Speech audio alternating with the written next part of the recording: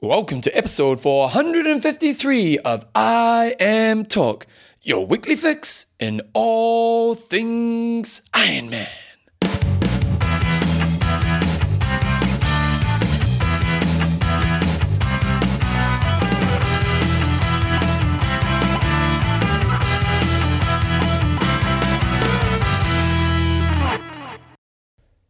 Righto, team, welcome along to episode 453 of I Am Talk with Coach John Newsom and Bevan James Isles. How you going, mate? Pretty good. Better than the Aussies. We'll talk about that in a second, eh? We'll talk about that in a second. Did you swim this morning? Emma swim, yep. 3.2 Knockout Ks. 3.2? Yeah. Got to go back next week. My swimming buddy was there this morning. He said, Who's your swimming buddy? John. And Do you know John? No.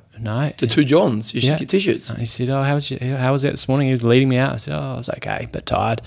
So you here next Tuesday? I said, yep. I said, mate, he said, be on form next Tuesday. It's 100th day. And I said, you're setting the program now, are you? Yeah. Next week's birthday day. So he's 47 100s on 130s. So I need to pull And you're going to do that? Yeah, got to sit. To look after your buddies. 47 on 130. Is he just a swimming guy or a triathlete? Mostly swimming. Does a bit of triathlon, but he's a better swimmer than me. Yeah, he's 47. Fuck it.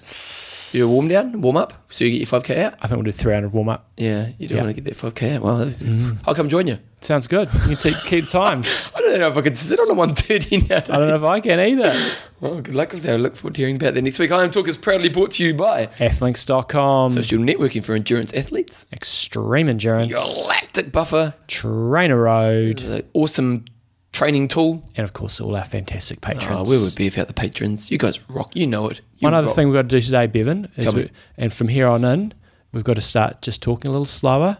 I asked again after my swim this morning. I was in the change rooms, and someone told us to talk too fast. No.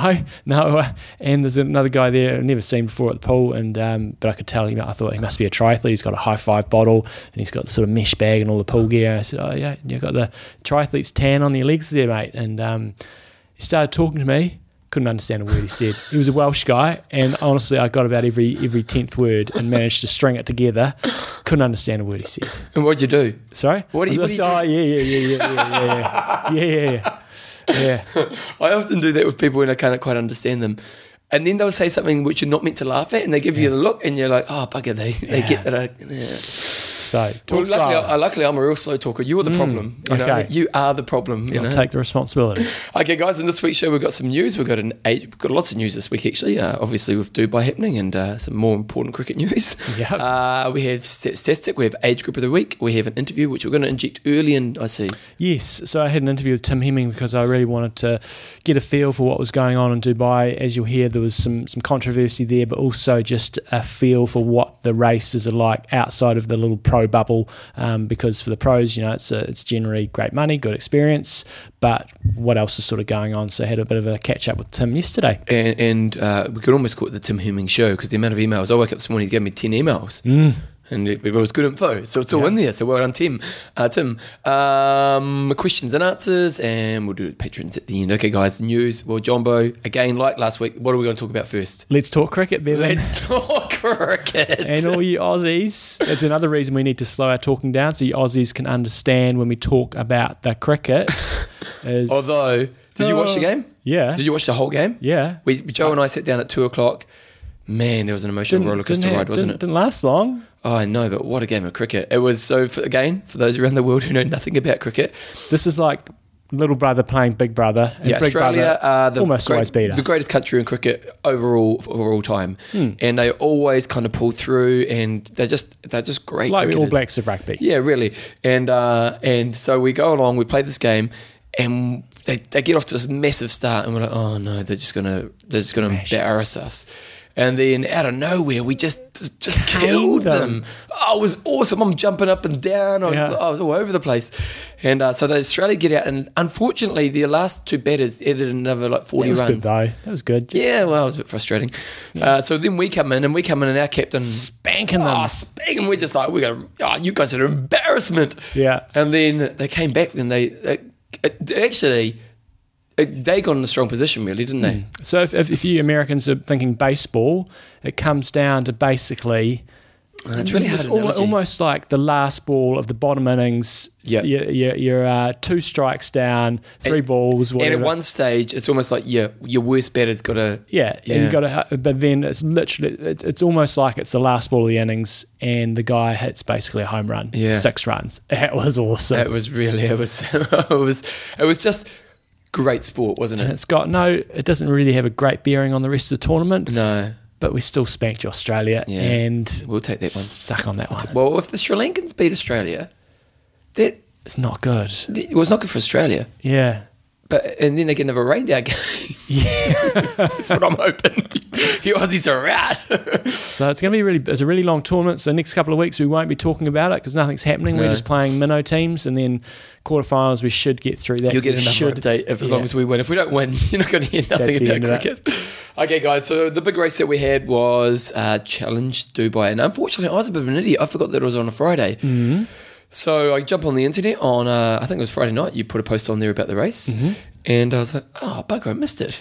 And for you guys that are going through winter and you are doing some trainer workouts and you need, we talked about this last week, if you want some coverage, it's still all up there on YouTube. There's 6 hours of coverage there. If you go to our Facebook page, you'll see that I had a link on there that said to the live coverage.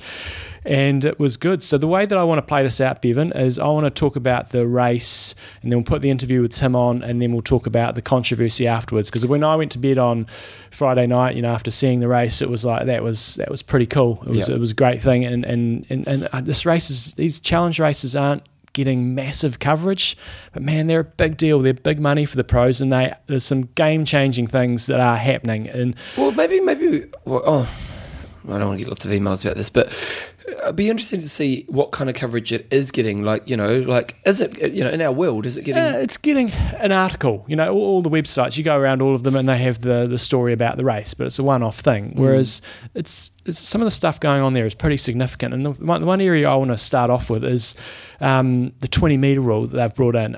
I'm sure if we went back to the show when this news got announced, I would have said, oh, that's not going to work. It can't work. You just have these packs coming out. But we've seen it for the second time. We saw it in Bahrain and now we've seen it here in Dubai. It has made a massive difference. Really? So tell me about it. So again, if you think about 70.3 Worlds and a lot of main 70.3 races, you just end up having a pack. You often have a few guys managing to nip off the front, but essentially you've got all the main players in a pack, and it's a bit like the speeding rule on the road. The speed limit's 50, people drive at 60. The draft limit, say, is 7 metres, people sit at 5 metres. Yeah. This 20-metre rule, the guys are getting spread out all over the show. There's no longer getting sitting in. There was still, I saw one pack come in that maybe had 6 or so guys come in, but they were miles off the pace. Yep. So it's having a really significant difference. It makes it a real race. And as Dylan McNeice said, I think on the show, was it last week or the week before, some courses it's not going to work because when you have lots of real sharp corners, traffic islands, things like that. Road would struggle at times, wouldn't it? Because there's lots of... Yeah, I think it would. They'd be okay on the first lap, I think, but... There is lots of cornering when you go through the towns and bends. Yeah. But jeepers, it's working well over there. They're big, wide roads, and it just... I didn't actually see many officials out there. Maybe there was, maybe there wasn't, but the athletes' intent, you could see them really working hard to get out of the draft zone straight away. So I thought that was really good. In terms of the coverage of the race, if people who haven't watched it, the picture quality, again, compared to what we get out of Kona and other races, is outstanding. This is just, it was streaming through YouTube, and it was just really crisp, clear pictures. It's still not ITU standard in terms of, getting... really feeling like you're there and understanding how the race is unfolding, but it's a long course race. ITU's multi-laps, it's a lot easier to cover. But I thought, if I compare it to, say, Kona and things like that, significantly better. Yeah. Commentators still had problems because they couldn't understand. They weren't getting given enough updates, and that's the same as what we get in Kona. Yeah. The splits were again quite poor, not having any GPS tracking and not having many sort of timing mats, so you didn't really get many split updates. So that was really quite frustrating. But again, it was a bit like Dubai. I thought the coverage was pretty good. Again, minority little sport. It's not Tour de France. We're not going to, if your expectations are in the right place, kind of money you could put into something like that. I thought it was pretty good. They've got the commentary guy there, was pretty good. They had Michelle Vesterby in there. She dropped an F-bomb in there at one stage. Oh, nice with Michelle. And they had Macca in there, and they were both. I thought the commentary was pretty good, but they've got to get the split sorted out, and it'll be interesting to see how WTC do with their sort of GPS tracking that they're bringing in this year. So, women's race.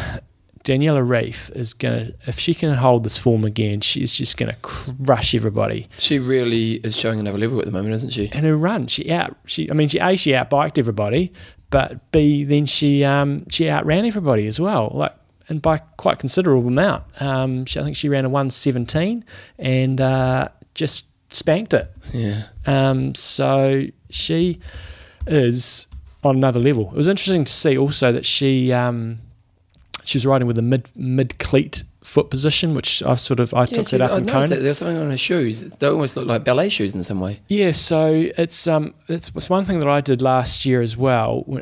Is really shifted I had just regular shoes and basically shifting your cleats as far back as you possibly can. So it's more of a mid-foot position. And the theory behind that is it saves your calves quite a bit, and then you're going to run better. So it's not there to help your biking at all. And what I've actually found is it's actually quite reasonably detrimental to your climbing, especially on the flattest. It doesn't because you don't have as much push through. Yeah, and so it made a big difference to my climbing, to the detriment, but then it helps you running. And some studies. You do find it helps you running off the bike? You can't really tell, but it seems to. And some of the studies that a number of people have done have shown that it is quite good. So I think it's definitely, your calves are one thing that blows out, and I think it's definitely something that people might want to consider if you're doing a fairly flat course. But shoes. What's this $1 million prize purse? Is it $1 million each? And this is something that I didn't think was made really super clear when the announcement came out. Yeah. So they said there's a $1 million prize purse if you win 3 races. Yeah, and I thought, that's just sort of the total prize pool or something. Yeah. But no, there's $1 million bonus if you win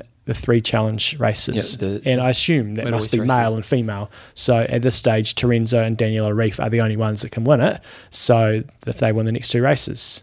So it's this calendar year. It doesn't include challenge. Is there a better way of doing it? Because the only problem with that kind of cuts everybody. Yeah. Like, so now it's just, and also then there's a few backhanders happening, because if I'm Terenzo, and I'm out on the course and I'm going to get $1 million and I'm kind of in position, because now Terenzo season all becomes about this now, doesn't it? Oh, absolutely. It has to. $1 million. It's a no-brainer. Yeah. But someone like Ryf, she'll take the $1 million, won't she? You would based think on so. Form. Yeah. Yeah, you would think so. So, I don't know. It's like in a half right now. Who can beat Ryf? Somebody potentially could if they were on fire on the day. Like if it came down to a running race, like she had a 2-minute lead, but if she had a bit of a shocker or something on the bike, who knows? It's fascinating. Like, it's kind of cool, and it's kind of cool that these 2 people have a chance of getting it. And we'll talk a little bit later on about maybe that will need to be opened up. Mm-hmm. But at the same time, it's I don't know if you kind of cut it off. Maybe, I'm not sure. Yeah, but it's. But then obviously they don't want to give away the $1 million easily, do they? And so there needs to be a hard incentive. I'm just wondering if there's a better way of having an incentive that keeps other people in the game. Yeah. So it was racing for first, she just spanked it. Racing for second ended up being relatively close. She had Heather Wurtle that came through on the run. She had a really strong bike and came through on the run. She's a bit of an ungamely looking sort of runner. She was over 4 minutes back, and then Helly Fredrickson also came through on the run to take third and 4:11. So, and then Jodie Swallow fourth, Annabelle Luxford fifth. The other interesting one on the swim early in the race was Lauren Brandon.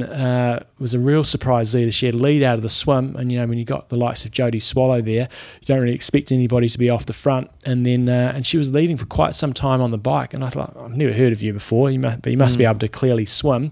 And then I went onto her website yesterday and thought, just read about her, and of course she's an ex-swimmer, but she had in her race report that she she left her Garmin at home, and so she didn't have any power on the bike. And I was watching her in the coverage going, you look like you're going a little bit too hard, and you're at the lead of one of the massive races. She still managed to hang on to 10th, so she got some prize money, but she was leading for a long time, ends up 22 minutes behind.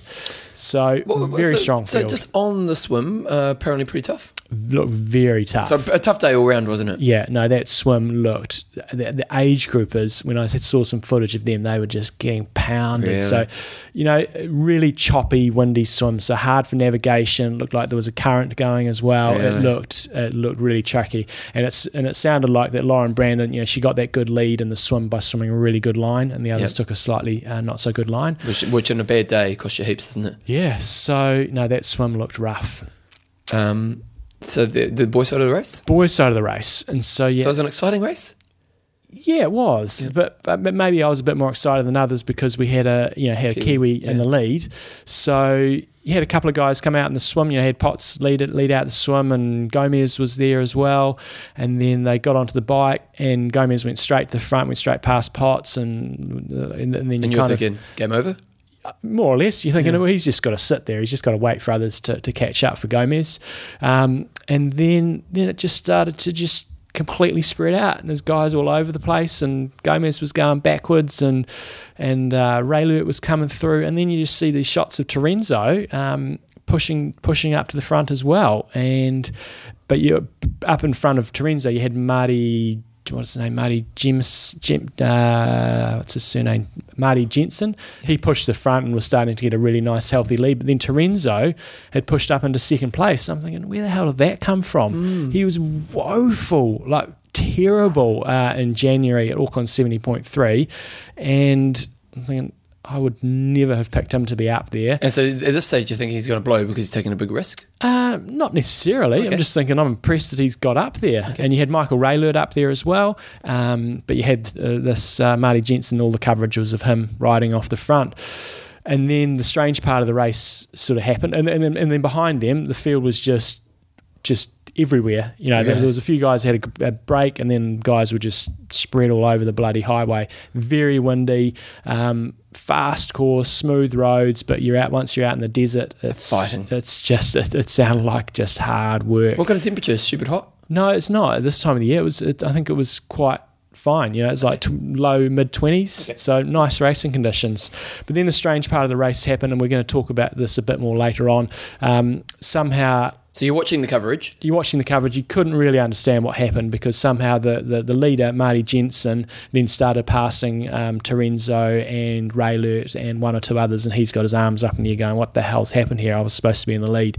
As it turned out, a bunch of guys accidentally, about five of the front guys sort of cut the course accidentally, turned early, and so then they went from sort of sitting second through fifth or something to being up the road, so still in the same positions, except for the one who, Marty Jensen, went from being well off the front to being in fifth place, and then passing the guys going, what the hell is going on here? So again, we'll talk about exactly the details of that later on, but then they came off the bike, and so Terenzo's in the lead at that stage, and then you had the Jensen come off in second, and then you had Raylert and another guy, Manuel Kung, who I've never heard of before, who had a stellar day. So at this moment you're thinking Raylert's race, really, aren't you? Well, no, Terenzo had about a minute on him, or a minute to a minute and a half, and you're thinking it's either Terenzo or Raylert, and you're thinking Terenzo, if he's on fire, but maybe he pushed pretty hard, but Terenzo had a fantastic run. He looked awesome. He's got a pretty odd sort of running style, but his cadence was just super high, and he just kept on crushing it, and Raylert didn't make any inroads. Was it awesome? Oh, it was good to see. He was running good, real good, and we've got to think, again, we'll talk about this other stuff later on, but Terenzo beat Raylert, who last year was outstanding, and so he was on fire. And then Raylert, it was Raylert, and then across the line, then you had this Manuel Kung, who I've never heard of before, come in third place, and Potts was right up there in maybe fifth or so. No, I think he got 11th, because once they'd made the change, he was out of the money. Right. So it must be like six or something like that.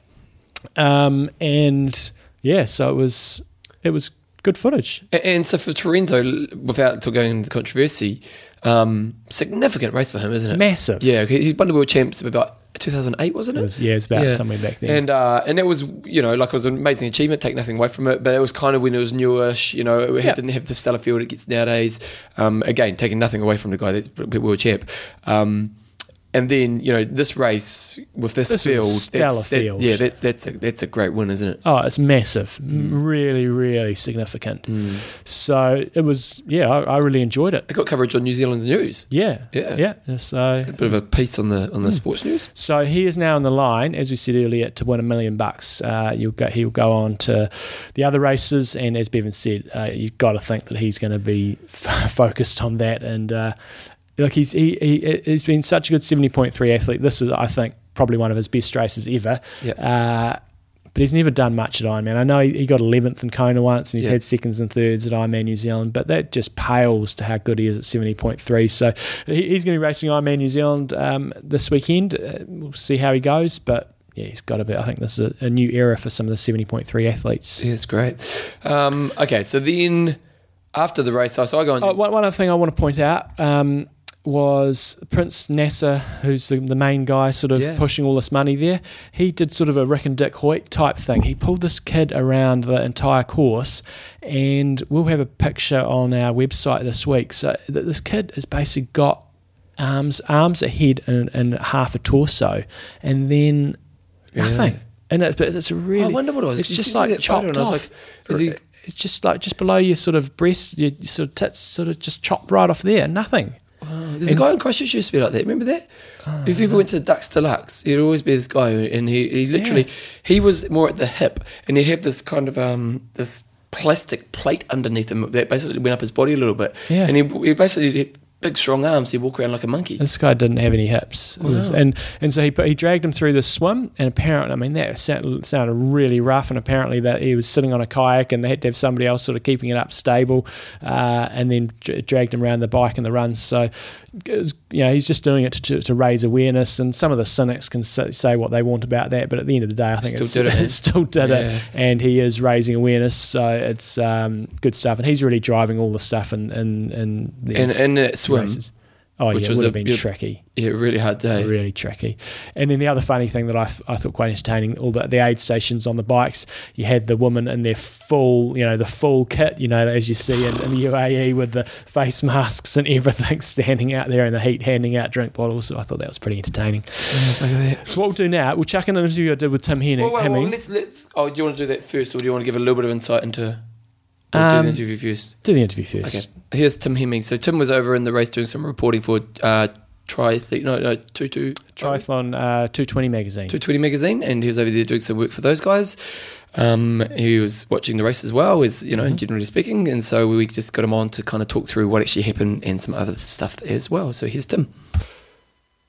Okay, the IM Talk budget has extended massively. We managed to send a roving reporter over to Dubai, and no, seriously, we haven't. But luckily, somebody else has the budget to do so. And Tim Hemming's been over there. He's given up the tennis for a while, and he's headed over to Dubai. And as you will have heard earlier in the show, we had the results from the race, and there's been a bit of controversy. So we figured would. Get a bit of a feel for some of these races out in the Middle East, and B, get the inside word on what actually did happen and how that news was translated. So, first time on the show, I think. Welcome along, Tim. Yeah, thank you. Thanks, John. You want to know the real reason I went over to the Middle East, though, was to get away from the cricket. You're winning the women's cricket, though. You did beat New Zealand in the women's cricket, and there was a chant going pretty hard at the New Zealand-Australia game, people going, "You're worse than England." So that was a bit of fun. You were sent over there. That in Golf News. You were sent over there by 220 magazine. Yeah. So I write a monthly column for 220 and do quite a lot of features for them. And it just so happened that it coincided with their annual show at Sandown Park. This event. Nice. So Challenge sent out an invite to get media over. So I went on 220's behalf. Cool. So in terms of, you've been to lots of events around the world in terms of Ironmans, and you've been over to Israel and stuff. In terms of an event from a media perspective, how was it for you? I think I've been to quite a few challenge events, probably half a dozen or so, and I think I'd like to start by saying this. Really, Challenge do a fantastic job. They always put on great events, and they always do it for the right reasons. And you really feel in what they're trying to do with this Triple Crown series in the Middle East that they're trying to support the sport, they're trying to grow the sport, trying to get more people involved from age groupers and pros. And I think that definitely showed again in Dubai. So it's all positive from that point of view. It's obviously not the easiest place to go. Anyone who's been to Dubai will know it's an incredibly busy city. The transport network is, if you drive around that city, it's a little bit tricksy. So putting on a race at relatively short notice, I'm not entirely sure when they announced Challenge Dubai, but it wasn't that long ago. So they've had a lot of arranging to do, and they've had to put it on quite quickly. So overall, I know we're going to talk on about some of the race in a bit, but overall, they do a fantastic job.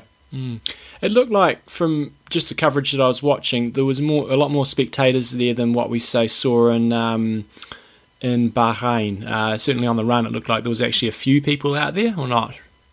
Yeah, so I actually didn't get out onto the run course myself with all the media stuff in terms of tweeting and rushing around and getting back to find the Wi-Fi to upload stuff in as much real time as I can.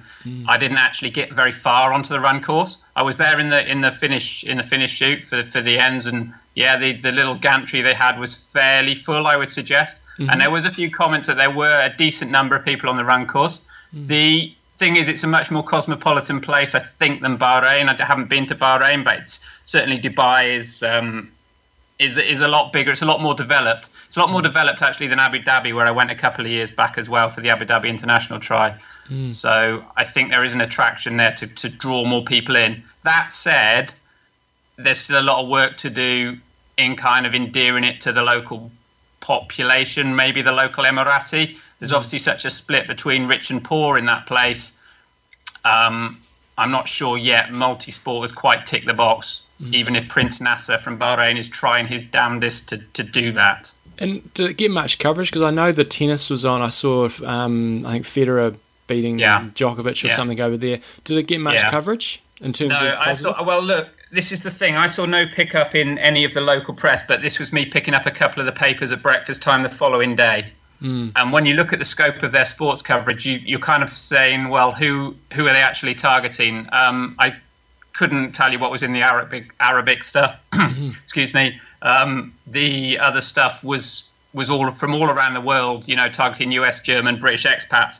So ultimately, it was, still triathlon, still niche, and I guess even with $300,000 on the line. I mean, what was the tennis worth? It would probably have dwarfed it considerably. So money-wise, it's not going to make an impact. And honestly, it's still quite a small event in the sphere of Dubai and the Middle East as a whole. It did make the our main network news in New Zealand, obviously because of Terenzo winning, and they had a nice little clip on that.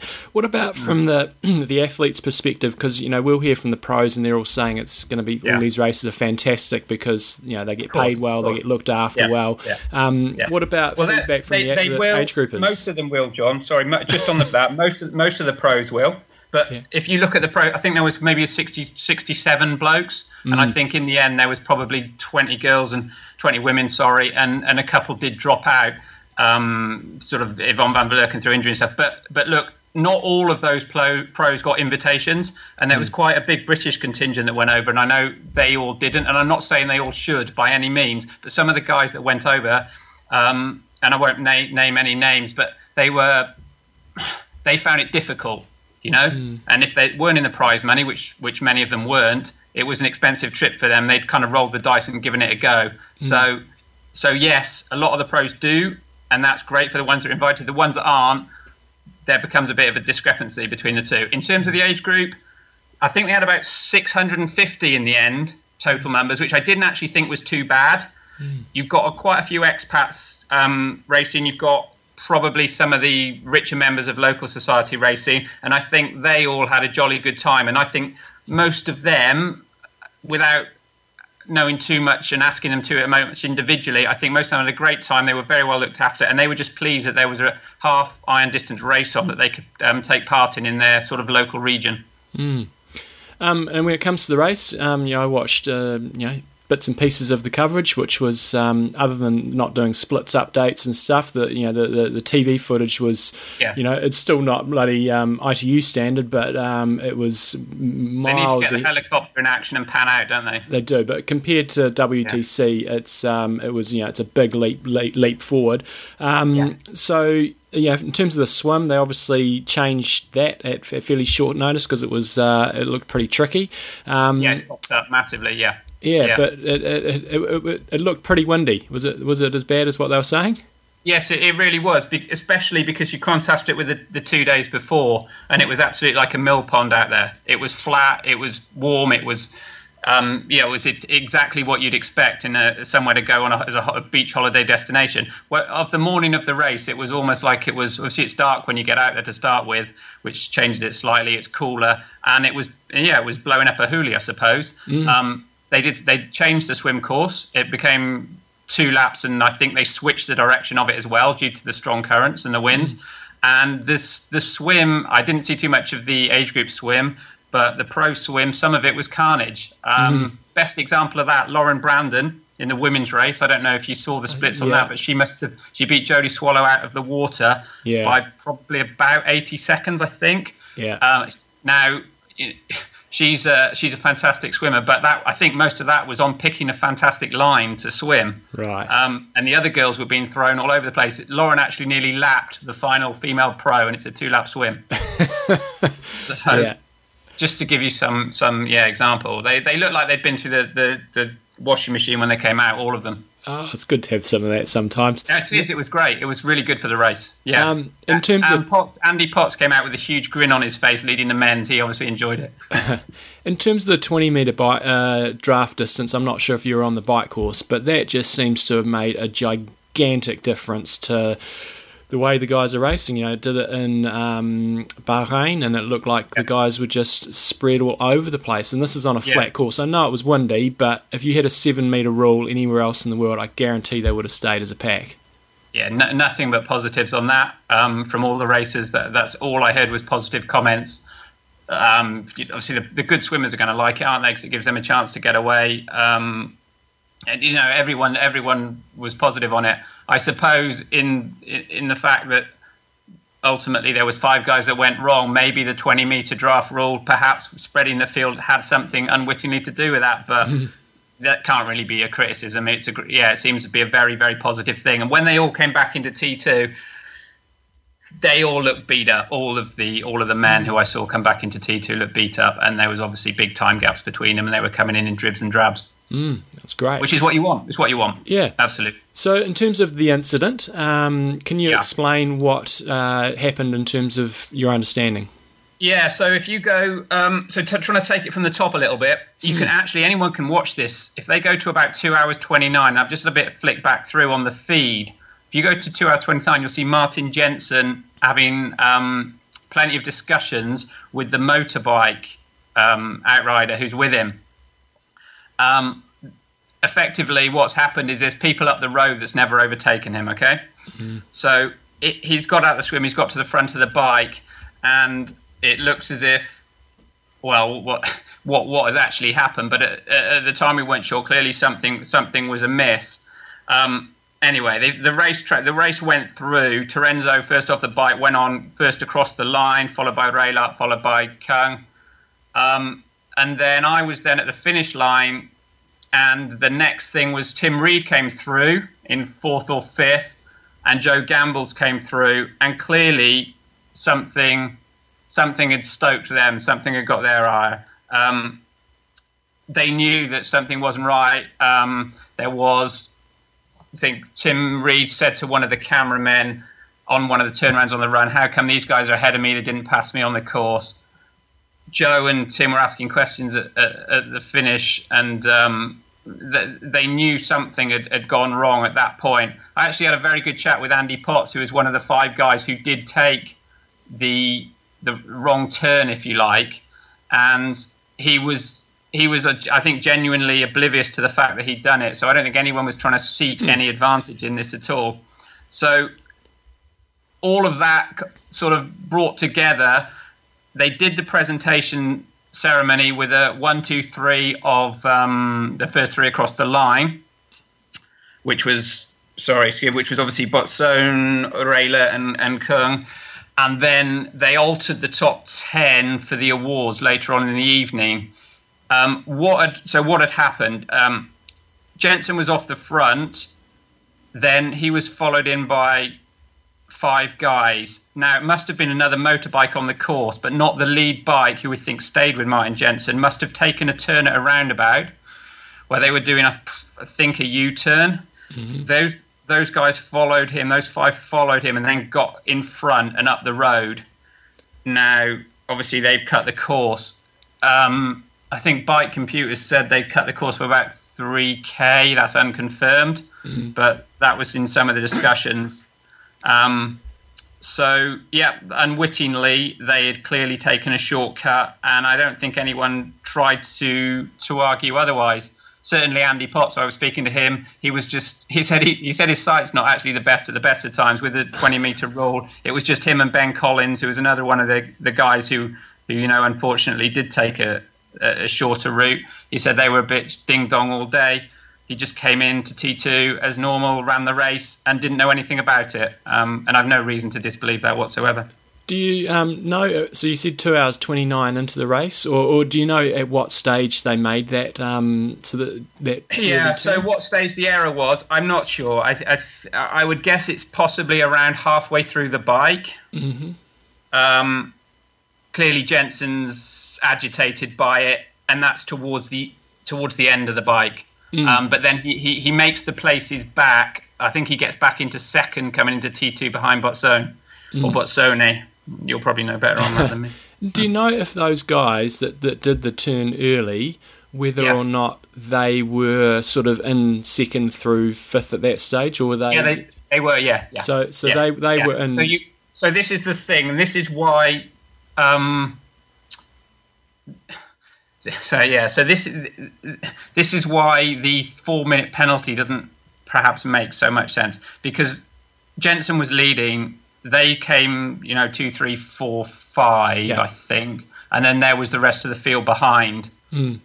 So it wasn't like they followed the lead bike and the lead bike went wrong. They just followed another bike, I think, unconfirmed. So that's. Yeah. And so in the aftermath, once everybody had finished and they'd done all they'd done the presentations, what information, other than what you've said, was relayed to you in terms of why they came about the 4-minute rule, and does the rule books actually? I would have thought the rule book just would have said they should have been disqualified, but maybe it doesn't. Yeah. So this is the thing. Sorry, bear with me for 1 second. There wasn't any information relayed, and the official ceremony went ahead with a reshuffled top 10. Mm-hmm. So obviously the athletes were told that because they took their places and lined up as the top 10. I've put in a shout to challenge to try and find out the reason for that 4-minute penalty. Mm-hmm. I'm waiting to hear back on that, so we shall hopefully get a reason for that 4-minute penalty.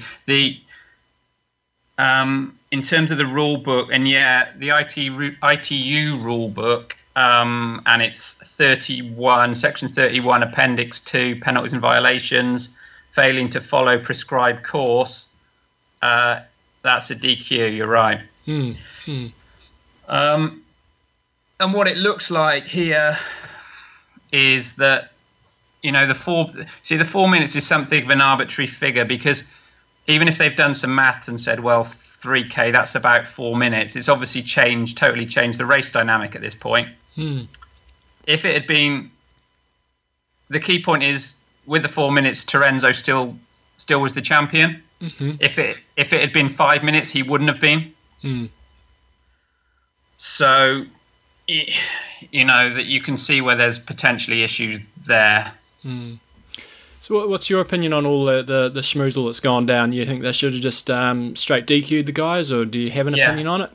I think my opinion is shared by an awful lot of the pros, which is that, yes, it is a shame, but in this instance, it should be a disqualification. I think they've tried to appease the situation and appease everybody involved, and I think they don't want to cause any embarrassment actually to the local race organisers, the guys from Dubai, the guys from Bahrain, Prince Nasser, because obviously all the pictures show Terenzo taking the tape, coming across the line, winning that race. So I think they possibly pandered to that a little, and on reflection, I think that's the wrong decision. Sadly, they can, like Andy Potts and Ben Collins have been pushed out of their top 10, so they've lost some money. Kung went from 3rd to 9th. I think he loses some money. There's obviously some winners who get bumped up into those spots, but I think if sort of monetary remuneration is an issue, that could be done perhaps away from the actual race classifications, because you're slightly making you're making a mockery of the race and the rules. So any other sort of comments around the whole race over there, or anything else you sort of observed that listeners might be interested in? I think Challenge Oman was going to be fascinating. I was speaking to the guy who's charged with putting that on. He tells me it is phenomenally hilly, challenging course, and the winds are going to get up. He also tells me it's very green and it's very lush because it's in the south of the country. So it looks like it's going to be a completely different race. Challenge tell me that's happening on August the 7th. Great. But I think there's still a little organising to do with that one at the moment. What should we say? We haven't talked an awful lot about the women's race. I mean, that was highly impressive all around. Daniela Reef was obviously particularly impressive again. Yeah, she absolutely spanked them. I mean, she ran a 1:17, so that was she's showing that she can not only outbike them, but she can certainly outrun everybody as well. Yeah, she's an absolute class act. Yeah. She's incredibly serious. It'd be nice if she smiled a little more. But, and any British news or anything like that we're not the. They were following I think they were following in the footsteps of the cricketers a little bit. The Brits out there. The best placed guy was Joe Skipper in 19th. Actually, Joe is one just because you're an Ironman show. Joe's one to keep an eye on. He's a very strong biker. He's a strong runner as well. His swimming needs a bit of work, but when you look at the rest of the Brits he was up against, who've all pretty much all of them, Dave McNamee, Will Clark, come through that British triathlon schooling. Well, Joe hasn't, and he's a young lad from Norfolk, Chrissy Wellington territory. He's definitely worth keeping an eye on. He won Challenge Weymouth last year, and he was really gutted with his race. But if you go and have a look at his splits, they're not a million miles away. So he's definitely one to keep an eye on the Ironman scene. British men in Kona have traditionally done really poorly. This year you've got Tim Don, Will Clark's looking at it. Joe, as I've just mentioned, Dave McNamee's put his hat in the ring for that as well. They're all off. A couple of them off to Ironman South Africa. So maybe there'll be a presence, a decent British presence in Kona for once. Nice. Where else are we going? Yeah, obviously ITU starts next weekend. The Brownlees are in fine form, so I would imagine Alistair. Well, obviously Javier Gomez was the big omission from Dubai. Yeah. And he looked in bits coming off the bike, and he did start running, but he dropped out. So Brownlees have had an injury-free winter for once, for probably the first time since Alistair, 2009 or something. So, yeah, you think they'd be ready to put on a show and win back some world titles there. Any idea when they're going to, or if they're going to go to Ironman? Obviously, Rio's their focus, but, do you I think you know them a little bit. Do you think they'll go Ironman? Yeah, definitely. I spoke to Alistair in 2012, and I asked him if he was offered a slot to race Kona then, straight after the Olympic Games, he'd have snapped your hand off for it. So he'd have just, because I think they just relish the challenge. That's what they're like. They'll just have a bash anything. I think the decision will only be made probably after 2016, and I think I think if they were going to step up at all, they'd have probably been looking at these Triple Crown races, and I think they definitely were in discussions for Bahrain. That's no secret. Macca was talking enough about that previously, and obviously it didn't happen. They never got there, so probably the money wasn't right. And I think now, given there's 10 events in the World Series, and given Rio is fast closing in, it's going to be all eyes on the Olympic distance draft legal stuff until then. But after that, certainly Alistair, you think, would be stepping up to do some more stuff. I mean, he's not going to go through another 4-year cycle without having a bash at something longer, as long as he can stay injury-free. Yeah, Jonathan would definitely have the Olympic Games in him if he wants it. Oh, fantastic. Oh, well, it's good to have you on the show, Tim. You've been a long-time contributor, so nice to hear your voice. And your girlfriend got on before you, but, at least you got on there in the end. Oh, bless her. I dragged her out to Dubai with me. She's got 4 fractures in her pelvis. Oh, goodness. From falling off a bike or from... Yeah, she's falling off a bike. She's a little China doll. In Dubai or before going? No, back in December. So here's one for your readers, for your listeners. They probably know this already, but if you do fall off and you go for an X-ray straight away, it doesn't always show there's a break. Oh, yeah. So she went to the National Health Service. They said no, it was fine. It was just bruising. A month later, she still wasn't right, so she went for an MRI. Yeah. And they found 4 fractures in her pelvis. So. Oh, there you go. So she's on the mend. But no, her sports psychology is doing well. She's I don't know if she told you when she was on the show, but she's doing some stuff with London Irish in the Premiership, which is great. Oh, very good. Nice. Yeah. Awesome, Tim. We'll let you get some shut-eye because I know you've only just got in from Dubai. So thank you very much for your time, and we'll look forward to continuing to hear from you. Thanks, buddy. Take care. Awesome. Cheers, man. Bye. So one thing that seems to be coming up is that maybe some signs have been blown away. So what happened is I did my investigative journalism, nice. and what happened was you're the reporter. The guys, as I said, were sitting 2nd through 5th. I think they basically made a wrong turn at one of the turnarounds, roughly at about halfway, and that cut off about 3 kilometres.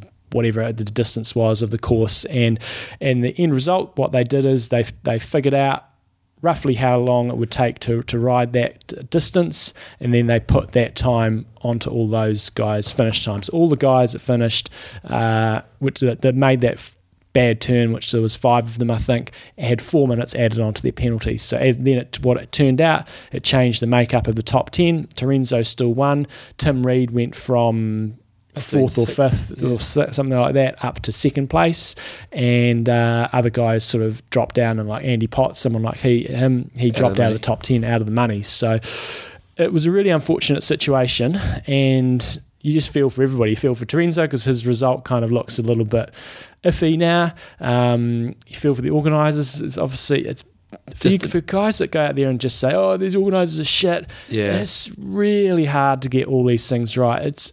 Yes, it's a simple thing. You should block the bloody lane off with cones and stuff like that. But man, this is the first time they've run the race there. The marshals and officials won't have a clue what they're doing, and no matter how many times you tell people to do things, I've run enough races at a small level. It's not as easy as people think. Yeah. So you really feel for challenge. They put a massive effort in there. And then everybody's got their opinions on whether the penalty was the right one or not. So traditionally, you'd be DQ'd no matter what. Yeah, and I would have thought in the rules, I thought, if I was in that situation, what would I have done? And I would have thought the rule book would not become a decision. The rule book would just basically make the decision for you. If you don't complete the course, you're disqualified, irrespective if you get let off the course or whatever. So, but it is hard if it's bad race directorship.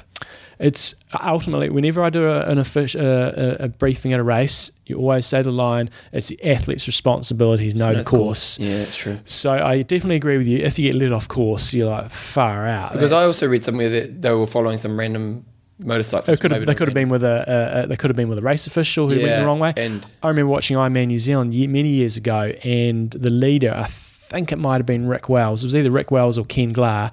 They got led off the course by the lead vehicle. Oh, really? And what they ended up doing is they got back to transition and they just drove up the road the extra distance and turned back again. Oh, really? So again, not entirely fair. The cut part he missed off the course may have had a hill in it or something, but they tried to rectify it on the spot.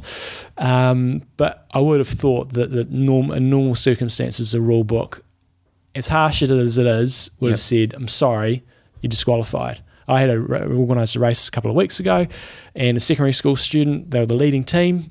They went the wrong way around the roundabout. It was so bloody obvious, you would have thought, but they managed to stuff it up and turn around at the wrong point. And I said, I'm sorry, I've got to disqualify you. Yeah. So it's a tricky one, and it's just a bad situation. And so the argument was that the organisation they measured the distance that it was. They measured like Terenzo put a post up saying, the distance, how far we would have gone time wise in that. He said it was actually about 3:45 was the distance based on the average speed. And so it got taken 4 minutes off. Now the argument then becomes, okay, well that's cool, but then it's a totally different race, because let's look at Tim Reed. If he had still been closer to these guys, would he have been pushed harder, would he have pushed for the win? And he's the one that, if this had just been a one-off 70.3, there wouldn't have been all this so much of an uproar, but it's big money when you're going from, Tim's gone from 5th to 2nd, but still 2nd to 1st is a big jump in money, but he's probably, $1 million thing? Yeah, he's probably the big loser here, is because he's gone from being, say, 2 minutes down on the bike to being 6 minutes down, and your mindset changes. You're going, oh, far out. Now, if you see the guy up in front of you who's in the lead, we go deeper, don't we? And when you're racing for 4th or 5th versus, if he'd come off the bike 2 minutes down or 3 minutes down, he might have thought, I've got to go at this, because he did run. Tim ran 1:11 versus Terenzo's 1:13, and he ended up on this adjusted time being 50 seconds behind. So it may or may not have had an impact on the overall placings. It's really hard to say, but I'd say the two people that really probably suffered out of this are Tim Reed and then also Marty Jensen, who was having a Barney on the bike, going, "What the hell has happened here?" So his headspace would have just gone ballistic. Yeah, and so he loses his advantage because he was a cyclist. Yeah, so he might have lost several places there. He potentially could have even been, he might have run differently, so he potentially could have been in for the win, because he would have been in front of Terenzo off the bike. So just a really unfortunate situation. It was such a fantastic race and such a strong field. So what do you think is the best outcome in regards to the $1 million prize purse factor? I'd almost say you've got to just zero it. Oh, so it's out for the year? No, so you say everybody who raced in Dubai. Maybe you'd say anybody who got in the top 10 is still in the running for it, and you say then it's just zero. So you got to win. You got to say you had to be. I don't know. The problem is, say you got to be in the top 10 in Dubai, and then you're in the running if you win the next two. Because if you didn't go to Dubai, you shouldn't be in the running, and if you didn't have a reasonable race, But it needed to be people who potentially. Yeah. But you could say the top three of either one. You could say that if you're in the top three of the first people across the line, or the top three of the people who actually got the upgrade. Yeah, I don't know. It's just, you just have to. But the problem is Challenge probably don't want to give away the $1 million. I don't think that's the issue, because I think for those sheiks, that's a lot of money. Those sheiks, that's nothing. I love that. It is. I mean, and part of the reason I think this decision is probably made is it's a different culture over there, and it would have looked pretty bad in all the papers and what have you if Terenzo hadn't. He got the check, he'd crossed the line, there's all the pictures, and then go, "Oh, we disqualified him. We made a mistake. It was our fault." And that's just different over there. Now, the thing about it is, if we go back to the conversation we were having before about it's kind of a bugger that after the first race it becomes a one-horse race for the $1 million. If they do go for, let's just say what you suggested, which is the 10, if you're in the top 10 or top 5, whatever it might be, top 5 in the race, then you can potentially go on. It actually keeps the $1 million prize purse more interesting, doesn't it? Yeah. So, it was. It's just a shame, because outside of that, I thought it was a really good event. Let's push on, Bevan. It's 7:40. Well, we've nearly done an hour of the show. It's all about this one race, so in the cricket. So, Yes. okay. So the next thing we have is there seems to be, John, that New Zealand's coming up. Tim Henry did just say a couple of things post interview. He's just saying after telling John that he was fighting fit at starting of the season for the first time, the Brownlee boys. Alistair Brownlee, I think. He's gone over on his ankle and is likely to miss Abu Dhabi, given there are 10 races and they don't have to race them all. Looks likely that they won't risk any further injury in sprint distances in the Middle East, so he can recover for Auckland and Gold Coast. When's Auckland? End of March, so it must be in 2 or 3 weeks' time. 3 weeks, maybe. So there you go. Coming up this weekend. Ironman New Zealand. Yes, and it could be. Yeah, it's going to be a very interesting day, I think. Because it's not the strongest field in the men's race, is it? It's not, but it's quite an interesting field. So we've got, you would expect it's probably going to be a 3-horse race. So you've got Cameron Brown, Terenzo Bozzoni, and Dylan McNeice, and then the rest of the field probably not going to be in it. I mean, they might run past those guys if they blow up. The only potential guys that could be a real interesting part of the race is Graham O'Grady. He's a Kiwi who's a good 70.3 athlete, but has yet to register a decent Ironman. 13:30. 13:30 predicted his time. You can do better than that. His expected run time 7 hours and 59 minutes. I think you can do better than that. And then Andrew Yoder, who's an American guy who can bike up a storm. Green and small. And it's going to be interesting. So Dylan's going to have the fatigue from Wanaka. Yes, which kind of takes him out of it a little bit. It does. And if it came down to a running race, if it was him and Brownie, he can't.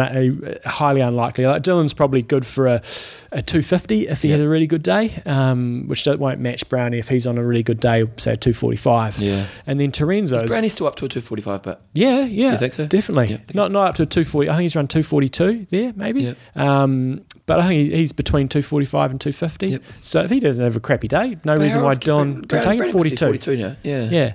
So and then you got Terenzo, who's obviously fit as a fiddle. But how much fatigue is he going to take? He looked pretty good finishing. He didn't look like he was in major distress finishing, but I probably wouldn't be either if I just won $65,000. So it's going to be interesting. And the other interesting part of this is that I think it's going to be a man-on-man up TT. So you're going to have Dylan off the front in the swim, and so he'll be riding solo. Terenzo will either be by himself or have one or two with him out of the swim. And then you have Cameron. So they're going to be spread out probably across about 4 minutes. Dylan will probably swim.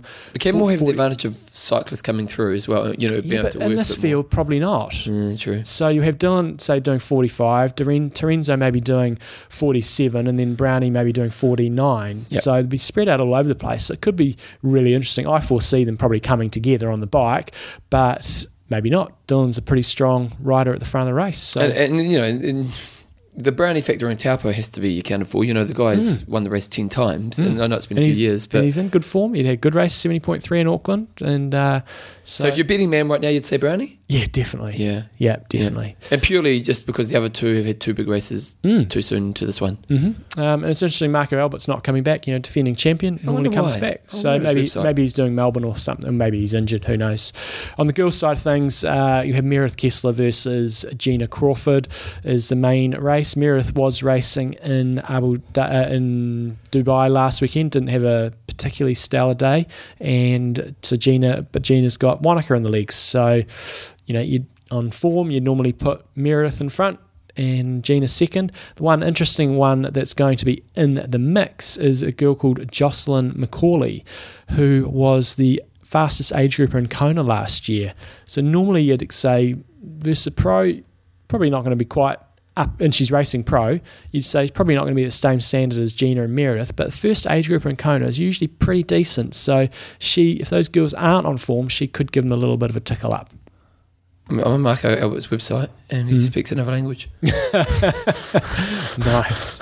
So I can't really give you the update on what he's up to. He's at Geelong, I can tell. He's at Geelong in Australia. He's been racing in Australia, so I reckon he's probably doing Melbourne. I'm going to Google Translate. You keep talking. Okay, so we also had some big announcements from the Middle East. There's now a Bahrain endurance team, and my God, they must have spent some money on this. So this is the lineup. You've got Javier Gomez, Jan Frodeno, Terenzo Bozzoni, David Pleece, who lives out that side of the way, and as does Eric Watson, and then Daniela Reef, Tim Reed, Marty Jensen, Jodie Swallow, and James Kanema, plus 3 more to come. That is some serious firepower and some serious money going into that team. Oh, far out, So, I mean, to pay someone like Frodeno and Gomez, those guys are the top echelon. It won't be small time money going into it. So they are just going for it. I'm going to be really interested to see if these teams really are just a marketing gimmick like they were for Try Dubai and stuff, or whether they actually try to create a team like they do with Team BMC. So a lot of these teams that are popping up is purely just putting a logo on your top and using it as sort of a joint marketing, whereas the Team UPlace BMC really seems like a cycling team. Yeah. You've got your masseuse, you've got you do your camps together. It was a professional organisation when we were in Kona. Even just like the media day, was all sorted out. You've got a media manager. It's a team. And you'd see the athletes talking about, there was the higher level athletes with the development people, and there really was, as you talked about. So it'd be interesting to see if this is that, or if it's just a name on it, and they all go over to Dubai once a year, or Bahrain once a year, and do a camp and do the race and try to raise exposure. Or whether they actually do race the team. So really going to be interesting to see. But man, that must be costing some serious money. But great for the pro athletes. Gives them, gets them well rewarded. Well, we also got the email through from Alistair Horobin, which is about the Coca-Cola one as well. So there's a Brazilian / Boulder team. Yeah, that's what they're kind of talking about. And the piece kind of goes on to talk about that with this team, it really is just about having the name on the top. They're not going to be training together. There's no real association other than the fact they're sponsored by these companies. So it's got some Brazilian athletes. John, do you want to do the names? No, I don't. It's basically got Joycey and Tim Don and Paul Matthews, and then a bunch of Brazilian sort of development athletes. So it is about raising the profile in Brazil and having some marquee athletes. So Joycey and that was down there racing in Sao Paulo last weekend. So it is still about promoting the sport in Brazil, and that's where obviously the Coke sponsorship probably comes from. And they're talking about the year of the Olympics and all that kind of stuff, with that exposure. They're trying to get more exposure for their athletes and stuff like that. It'll be interesting to see what kind of deal they get. Obviously, it's pretty good. They've also got Craig Alexander as the coach, but he will not be racing in the kit. And now, one thing is, in the article, they're talking about how Joycey, Don, Matthews, they still have their own sponsorships outside of this, but they just have the Coke association with it as well. So, because you think that Coke dollar is probably not too bad. Yeah. So that really is just a money grab, and I don't know. Not saying that's anything negative to Joycey or Tim Don or Paul Matthews. It's just a straight sponsorship transaction. But when's the last time we've had a Coke in the sport? Like a Coke brand of that. A world brand that everybody knows. We haven't had a brand like that. No, sponsoring a team. No, probably since the 80s, really. No, yeah. Hopefully they can do a good job, and that could open up more, and then you more sugar for our teeth to rot with. It's pretty good with Coke Zero. You're right. Like when I saw that, I was like, what? Sponsorship, you get like Shiv far out. I drink a lot of Coke Zero, so I can't be too critical. But you kind of think that with the health, if you're going to go for sponsoring an athlete, Coke Zero would be a much better choice. But Team H2O. Yeah, nice. They don't pay much money. Hope you turn on the tap. Yeah. The New Zealand Water Board. The specialised Shiv Aero bars. Oh, this is just one interesting one. So there's been a massive recall of the specialised Shiv Aero bars on the Shiv bikes 1 week before Ironman New Zealand. It's basically the potential for them to completely break is... Wow. And so if you're racing Ironman New Zealand this week, you've got to try to get it sorted before the race. People will be stressing to the max. Well, there's not many of those bikes out there, are there? Because there's a lot. Oh, there is? Yeah. Okay, well, there you go. Good luck to those people doing the race. John's ITU update this weekend, round 1. Ding, ding. Abu Dhabi. Good stuff. Good strong fields. Sounds like Alistair Brownlee's out. Be interesting to see if Gomez recovers in time. But if you want some they pulled out? Yes. Oh, no, but Gomez, he sounded like he was injured. Oh, was it injury? Was it? Sort of sounded like he hit flexor or something. So it'd be interesting to see how they go there. Probably Brownlee. Jonathan Brownlee. Okay. Jumbo, next question is sponsor. Trainer Road. Right, people. John, just won the Trainer Road. I got an email yesterday. Trainer Road. So, remember, because they've sponsored us in the past. They've come back and they've, gone and sponsored us. And what did we do last time Trainer Road sponsored us, John? We're supposed to do the challenge. We did a challenge. Remember that? You didn't do it. No, I didn't do it, but you put it on there and we had a challenge and someone won it, didn't they? Yeah. Yeah. Did you send the prize? I must have done. No, you didn't. Bloody Post, New Zealand Post. They're not, if they want to sponsor the New show, Zealand Post. flick it through to me. I'll send something through. Paul Williams, got an email from Paul Williams. Hey guys, I'm just getting back into training after a long layoff, and I'm loving using Trainer Road as a virtual power, as most of my bike training is done on the indoor trainer due to a massive time constraints, 4 kids and 2 businesses. That is a massive time constraint. I'm only getting on the road once a week. I'm considering buying it. Oh no, that's not the one I want. Oh, God. Paul Williams, love your Trainer Road. Wait a second, where's the guy? I think I had to DQ him because he didn't have his FTP set high enough. You talk, and I'll find the email. I'll send something through. It was a legit competition. Yeah, and, yeah. And we'd send I may have. That was like a year and a half ago. It wasn't that long ago. Adam, here we go. Adam, I'm going to say Calagris. I'm with Trainer Road recently. Coming back on board as a sponsor. I was wondering if I might actually collect my prize from them for winning last year's IM Talk 125 FTP challenge. I'm pretty sure I won this as you announced it on the show, though I could be wrong. Either way, it's great that you got them back on board, as Trainer Road, along with my Wahoo Kick, has become one of the most important training tools.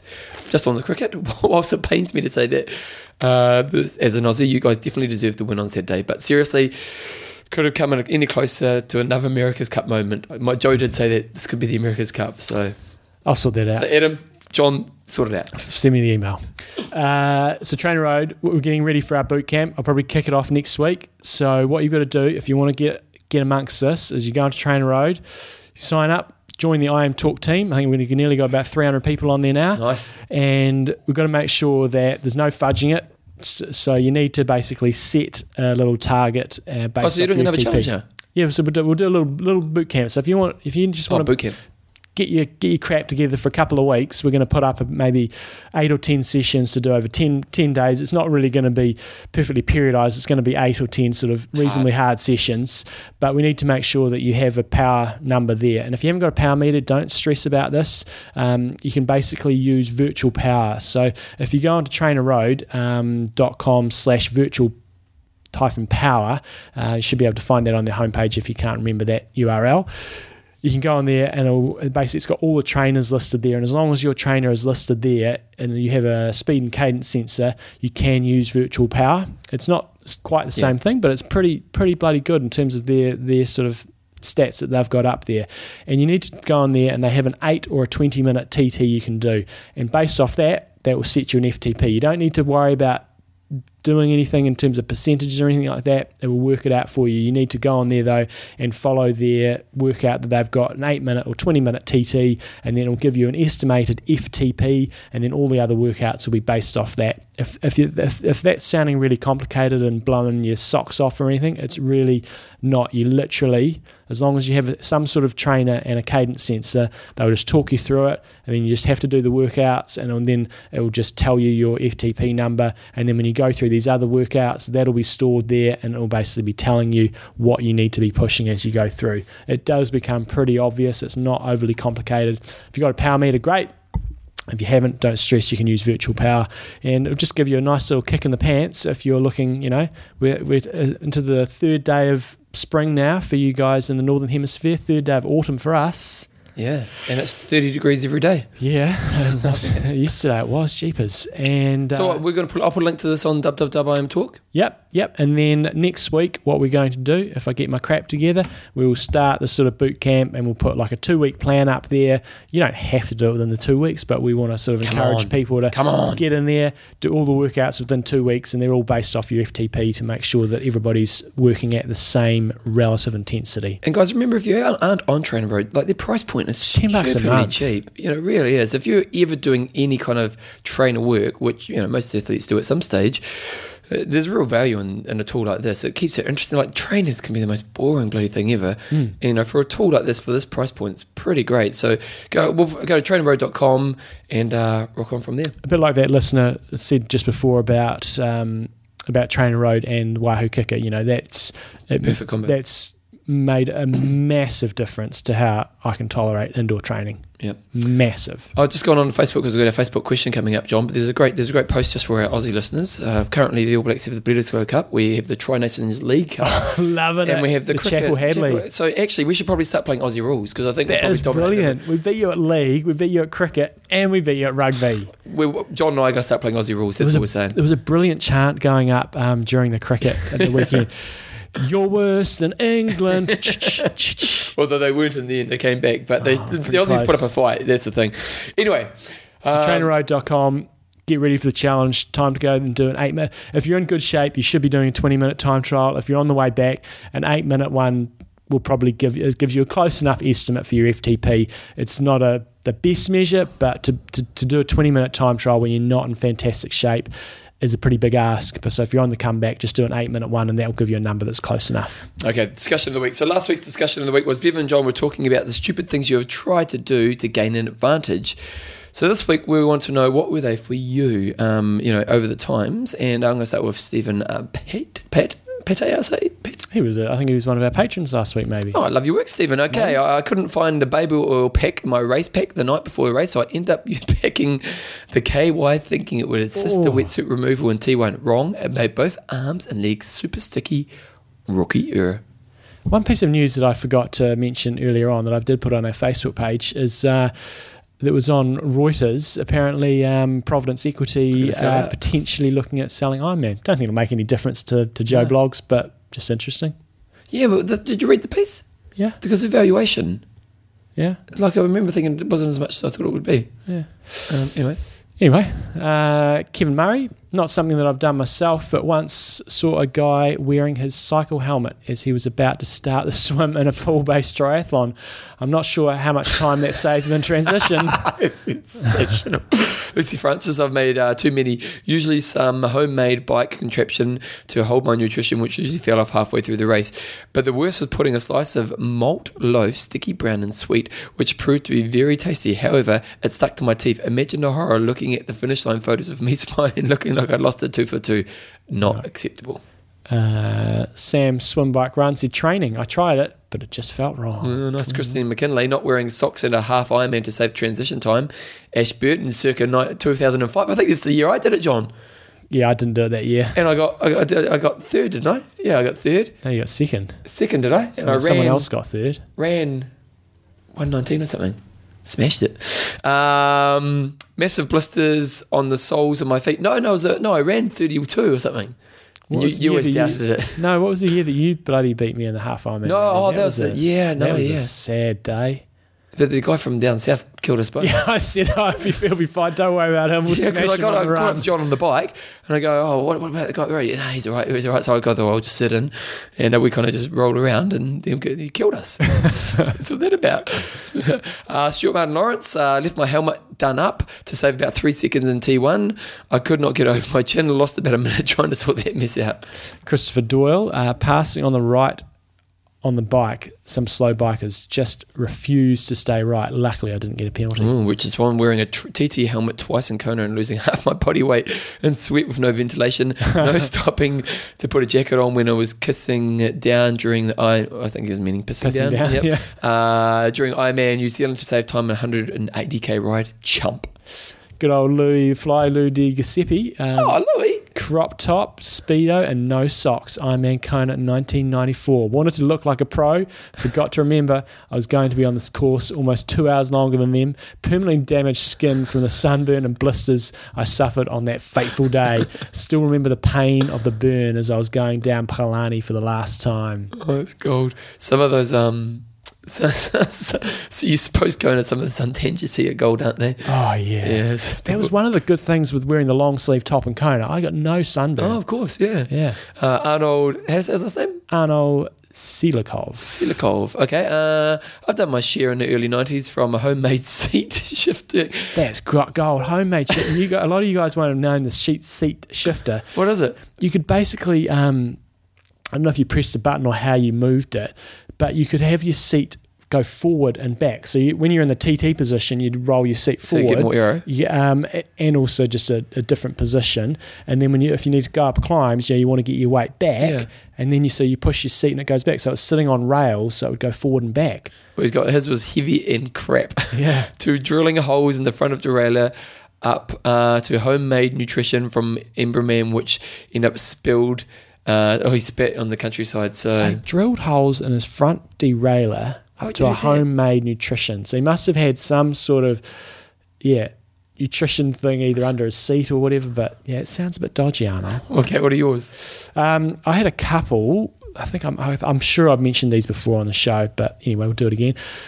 I think I mentioned this last week, the full body Vaseline. That was just a training day in a swimming pool. It was a bit cold. It's not a significant advantage. And you're not lacking body here. So. That was when I was probably 13 or 14. Even back then, I probably still had it, but pretty tricky to get that bad stuff off. Did the chest wax. I think I mentioned that on the show before. Did that in France. That was some blood everywhere, and it had to be done over 2 days because I could not handle the pain. Why did you just stop? You can't stop when you're halfway through. It's just, that would have been a good look. Go to the pool with half your chest wax. That's cool. And also, not really to gain an advantage. When I was a kid, I got Avon shaved in the back of my head. That was my swimming club. And when I was away at Nationals. You thought you were pretty cool? Thought I was pretty cool. Got back to school. Have you got any photos of that? I don't. There's a young guy at the gym right now in the weights room, and he's very into himself because you could tell because he looks in the mirror the whole time he's working out. And it's kind of hard not to when you're at the gym because they've got mirrors around you, but he's very good at looking in the mirror. Yeah. And he's got a bit of a haircut like that. You kind of think, I wonder what you'll think 10 years from now. So I got that, and then I went to a very private school, and I got back and went to school, and they told me to go home for a couple of weeks and wait till it grew out. You got suspended? Yeah. Really? Yeah. It wasn't an official suspension. It was more go home until that grows back. Oh, so you had 2 weeks off just for a haircut? Yeah. That's pretty good. Yeah. So those are my little stupid things that I've done. I can't think of too many. Mine more training things. So I remember hill reps up Mount Pleasant. Yeah. No lights at dark at night. Yeah, that's pretty Stuff crazy. like that. And I remember not knowing, couldn't really see the road. So I was literally feeling my way down the road. I swam across Corsia Bay one time through the ship lane. Oh, yeah. I want to do that. That's going to be one of our challenges for our 10th anniversary. I forgot to mention that last week. No, we're going to do an Ironman in Christchurch. Oh, this is what we're doing now, is it? Yeah. We'll do a split one. We'll do it over 3 days. So Friday, everybody can come down and join us. Come to Christchurch. We'll swim across the Littleton Harbour. Maybe get the ferry across and swim back. It'll be ballpark 3.8 k's. You got to give her boats. Yeah, no, we'll have some. Yeah, I didn't have that in the middle. I was a bit worried for a second there. Yeah, and then we'll bike 100 k's. We'll bike to Akaroa and back, and then on Sunday we'll do a marathon run. And the run will be from my place to my place. No, we'll do the Boulder Bay run, run. and I measured that the other day just online, and it's basically 42 k's from my place. Oh wow! So it's a beautiful run. We'll have a barbie at the end. Yeah, go in the pool. Exactly. Oh. Good times. Good times. I've got to start training. Yeah. I've got 2 years, have I? No, you got we're 8 years year. now, aren't we? 1 year. Oh, we are too. Yeah, next year. Far out, Brussels sprout. Tell you what, John, I've been doing weights again. Yeah, that's not going to help you doing it. No, it is actually because tell you what, weights can make your body strong. Okay. And I'm feeling good. No injuries. Feeling strong, and I'm pushing my body hard. And like not getting injuries. I'm loving it. Jumbo. Also, Peter Colston's played the diplomatic card with the Australian-New Zealand Rover. He's got congratulations to the cricket and the Kiwis winning a triathlon again. Killing me to post both. Well done. Yeah. You're being the better person. We're not. Good. We're rubbing it in. We're rubbing it because it's probably going to end somewhere. This week's discussion. Okay, so this is a controversial one. Who sent this through, John? Bruce Tomlinson. He's got... Bevan, apologise if you and John have already covered this topic. My discussion is this... And he has got, I fully expect that I'll be called a sexist for bringing this up, but the issue is worth discussing with the Iron Talk community. Global participation is approximately 80% male and 20% female, yet Kona or 70.3 worlds are about 65% male and 35% female. This doesn't seem fair. Ooh, yes, you're opening a door here. In my age group of 50 to 54, I need to race sub 9:45 to get a chance to qualify, and yet women are around 90 to 2 hours slower, 90 minutes to 2 hours slower. This compares to the standard of 45 to 60 minutes differential in the pros.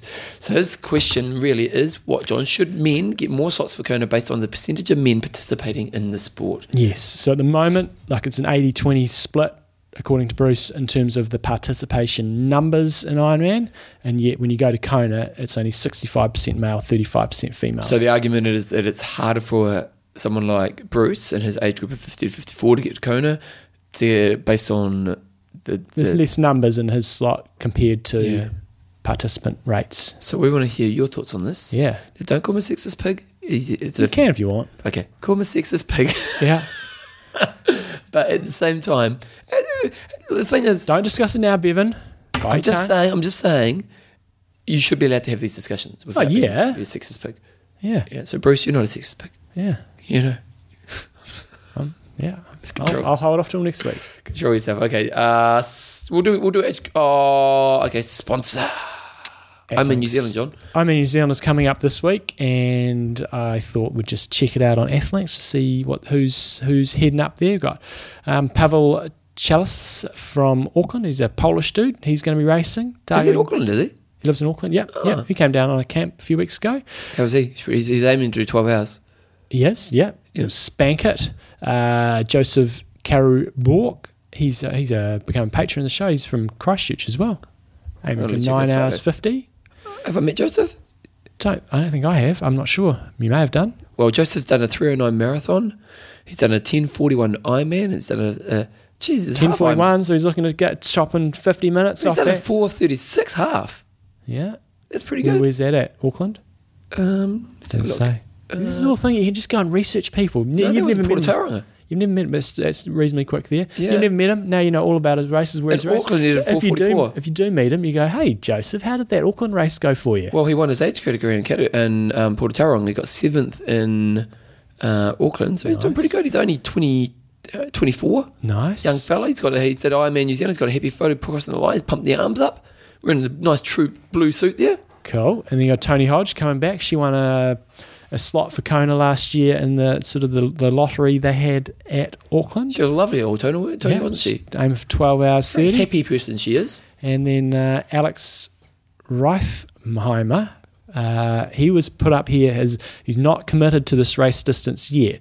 But man, I checked out his bloody target time, 8 hours 40. That's what he put down. I went, back it up. This guy's got to be on a different bloody planet. What's he all about? So you did your research? So I went and checked him out, and it's a legit target. Wow, so he could be top 5. So he did 8:34. And I'm pretty sure he's racing as a pro. I mean, as an age grouper. So again, you can go on here, and he's got one Ironman result, and he went to Ironman Western Australia, I think it was, and went 8:34 there.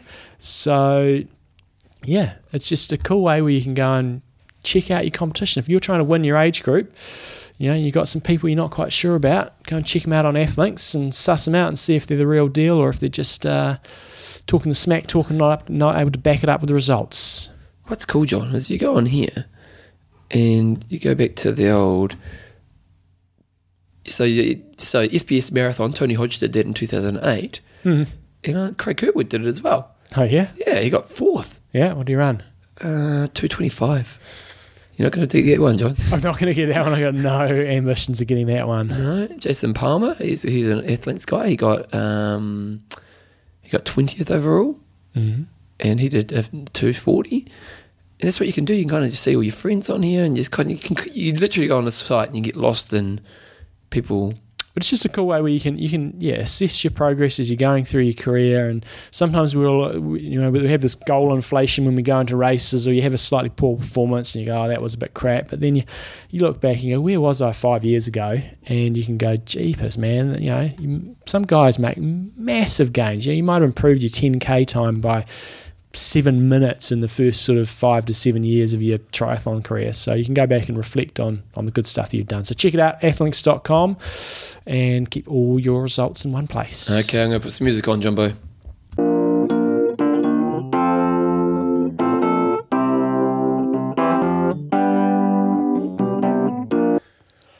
Age Grouper of the Week. Okay, who sent through this one? This is Scott Rice. Scott Rice has got, I would like to nominate my friend Scott Lott as Age Grouper of the Week. Is it Iat or Slot? I don't know if that's an I or an L. I think it's an I. Oh, yeah. Yeah, but still don't know So how you what- pronounce it. I IOTT. Ott. I don't know. Yeah. Scott lives out lives Just call him outside of Scott. Chicago, USA, works as an elementary school teacher and also personally coaches 15 triathletes as a USAT certified coach with Training Bible Coaching, founded by Joe Farrell. Scott was a multiple-time Kona qualifier, but has spent the better part of 9 months struggling with recurring leg injuries, despite not being able to run for more than 1-2 short sessions per week for the last 8 months. Scott continued to display a relentlessly positive attitude and refused to give himself any built-in excuses going into Ironman Wisconsin. Scott had a great race at Ironman going into Ironman Wisconsin, working up his way to first place in the age group of 35 to 39 before succumbing to leg pain and having to walk most of the second half of the marathon. Despite the disappointment of Ironman Wisconsin, Scott continued to stay positive and focused recovery with a brief build-up to Ironman Arizona this past weekend. So when was that? That was probably November. Scott patience and perseverance paid off. He had a second overall amateur and 18th overall with an 8:55.05, posting a phenomenal sub-3-hour marathon to finish the race. Not only was this his personal achievement noteworthy at Ironman Arizona, Scott's coaching abilities were in full display as 4 of his athletes qualified for Kona at Ironman Arizona. His gift for bringing out the best in others, ability to positively impact those around him, and self-depreciating demeanor make him the kind of person who others naturally gravitate towards. Equally comfortable sharing a 5-hour smash fest or a cool beverage post-ride, he manages to balance being a husband to his wife, Toby, and father of his 2 young boys, aged 5 and 7, with training, work, coaching, and strong friendships. I'm proud to have Scott as a close friend, enthusiastically and support him as his nomination of Age Grouper of the Week. That's pretty impressive, isn't it? What's impressive here is, and it's the same with who's Tall Timber from Australia, who I had the sprint finish with, Paul O'Doherty, Pod, is Scott's gone out here and absolutely spanked it. He got second, and we've got to say second overall amateur and 18th overall at Ironman Arizona. That's usually a pretty competitive field. So I'm assuming he's won his age group there if he's second amateur overall. Yeah. But doing that off a really limited running, 1 to 2 runs a week. And remember Pod saying he was really limited with his running going into Kona and had one of his best runs ever. He was doing strength and conditioning training and just doing a couple of runs, and Scott sounded like the same thing, just doing a couple of short runs per week, yet still managed to pull out a sub-3-hour marathon, which is that's pretty amazing. It's going really good, good. So it must be nice as well, because it's just frustrating when you got injury, isn't it? It's frustrating when you've had a long period of time when you're just injured and it's just doing your head in. And when you're a quality athlete and you know that you're not getting the training in, and then you have a race which proves that the work that you're not doing is really affecting you, to then go into the next race, it's hard not to have that mental cost going into that race.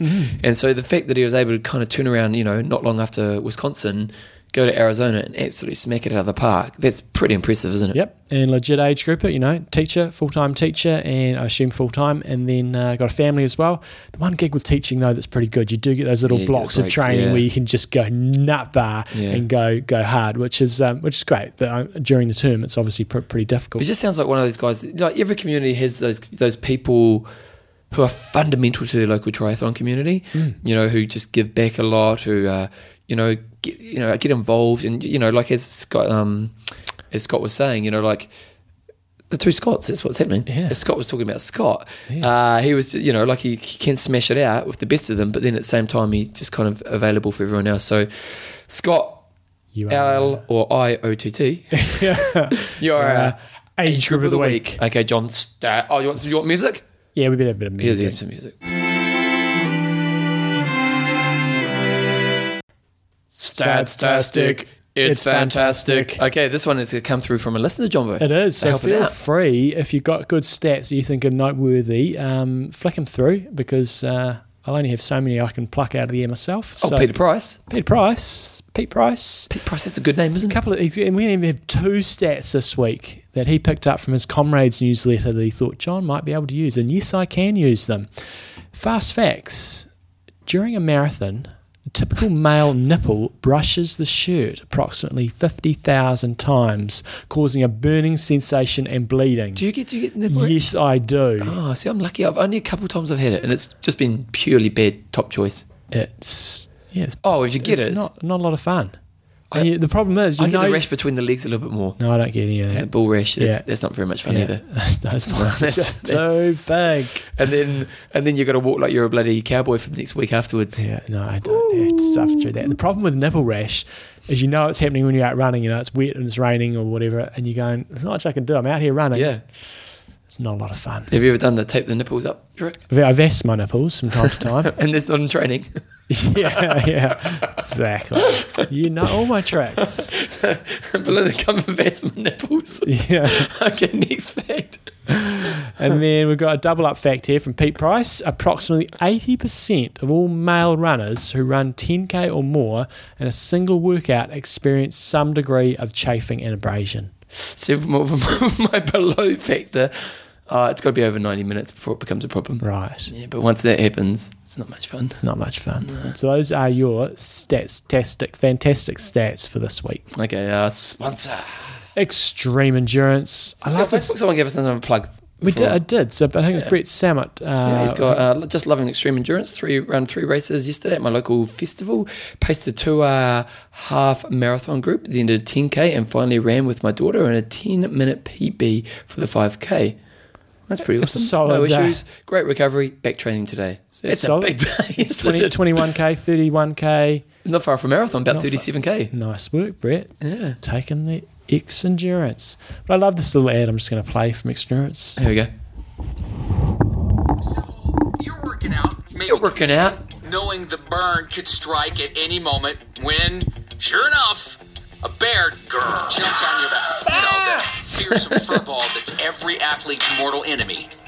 Lactic acid buildup. When you hit the wall, it can feel like Teddy here mauled you into the ground. Want to kick that lactic bear right in the acid? Oh yeah. Well, now you can. Introducing Extreme Endurance. With all this natural, certified, drug-free, ace-in-the-hole solution, you'll be able to reduce lactic acid buildup by up to 15% and say hello to less muscle soreness. Yep, less muscle soreness.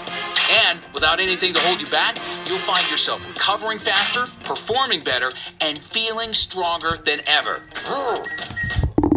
There you go. Recover faster, reduce your lactic acid build-up, and just have less muscle soreness. There we go. Just like Brett, you'll be on fire and you'll be able to run 3 events in one day. That is pretty cool, isn't it? That is very cool. He's hardcore, Brett. So check it out, xendurance.com. Remember the promo code IamTalk10 and gets until April 1st, gives you 10% off. So the old one, IamTalk5, doesn't work anymore. The current one, through to April 1st, IamTalk10, works on all the sites.com.eu.uk.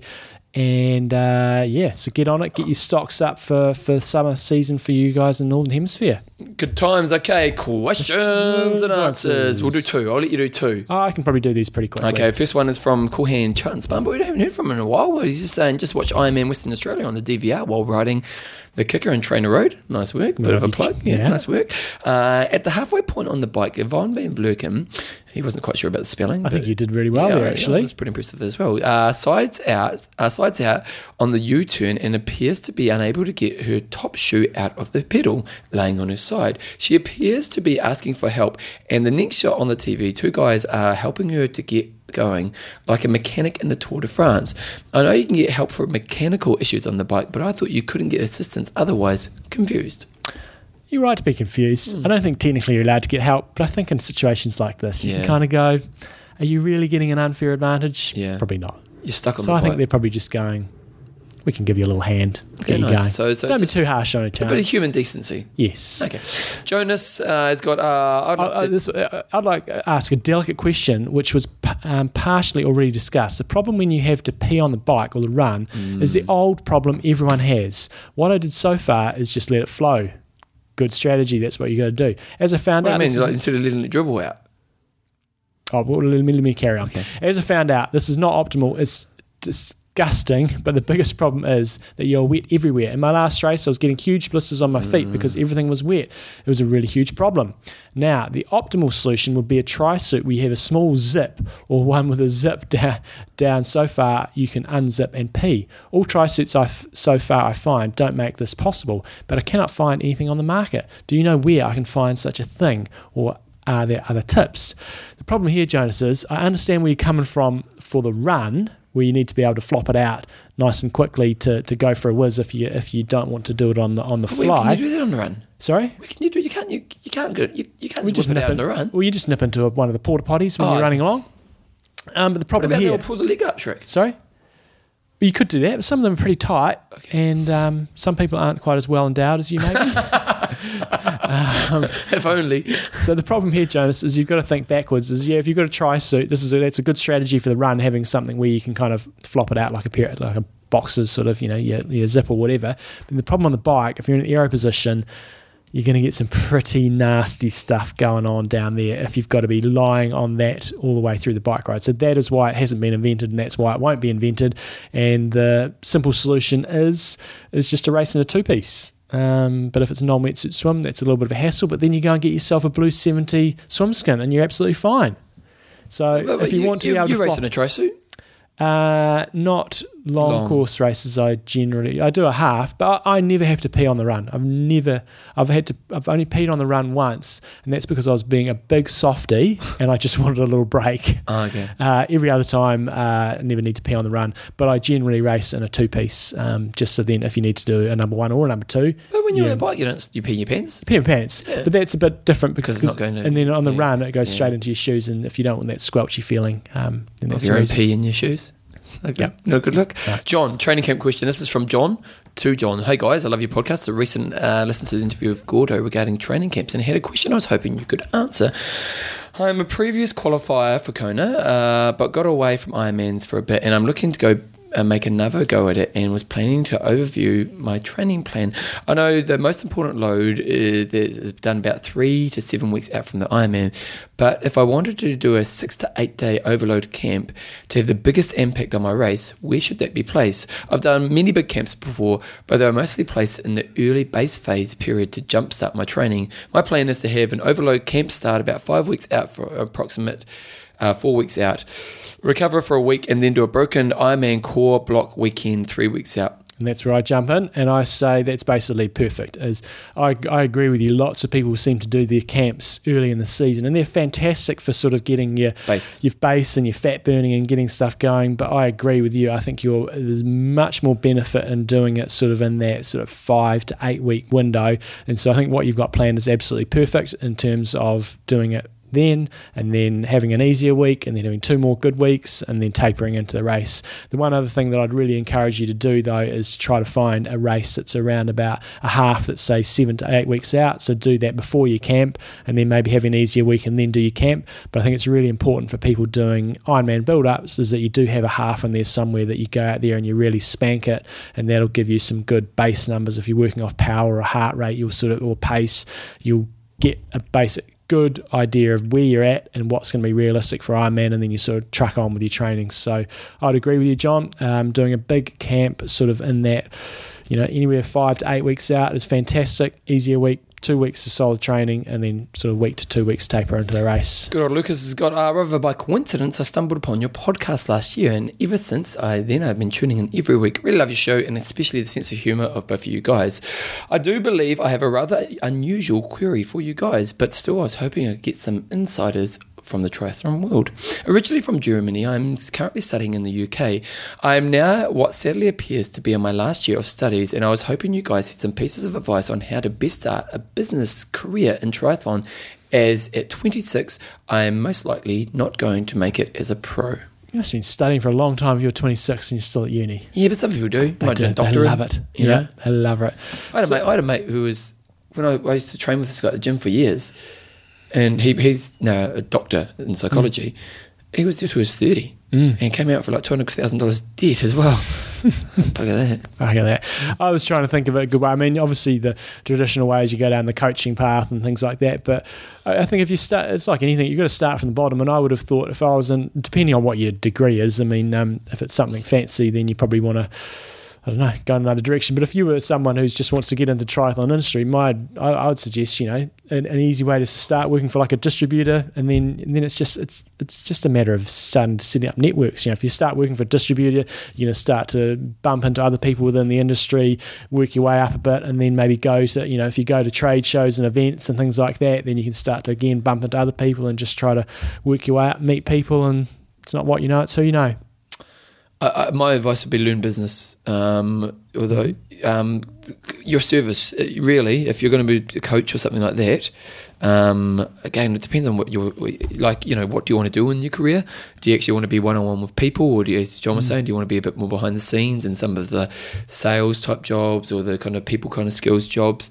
If you do want to be as in one-on-one helping people, your job service really, you need your skill set, you need your understanding of how to help people achieve their goals. But at the end of the day, it's customer service stuff, it's marketing, it's small business kind of bookkeeping and stuff like that. And most people in the fitness industry fail because they have no sense of small business skills. And so if you want to kind of have a career that you can build and sustain, I would kind of develop those skills in myself.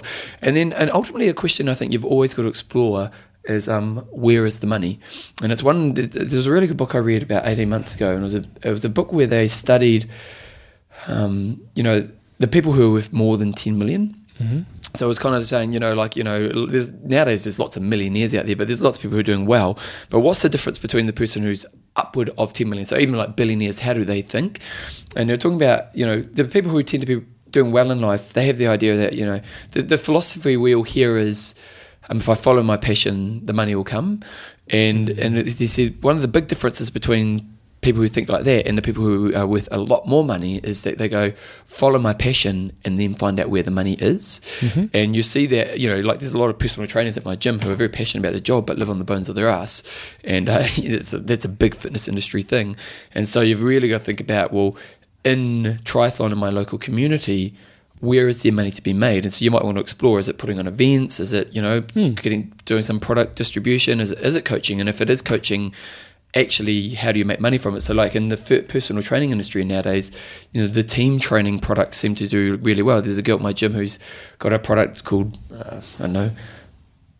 Kick-Ass, whatever it's called. I can't remember what it's called. BBB, I think she calls it. But she's got these woman team training products. She's breaking and she's putting like $200 or $300 in a session. And she's just doing really well. And she's found a niche in the market. She's found the money. And that's what you've really got to think about that, because otherwise, triathlon coaching, it can be really tough. Competitive, and it's and you don't get rich doing triathlon coaching. No, you don't. And it's a cool lifestyle and all the rest of it. But you do have to think about, how do I make it a sustainable career where I can actually make an income going off that? And so to actually explore that question of where the money is within, it's probably a good place to start.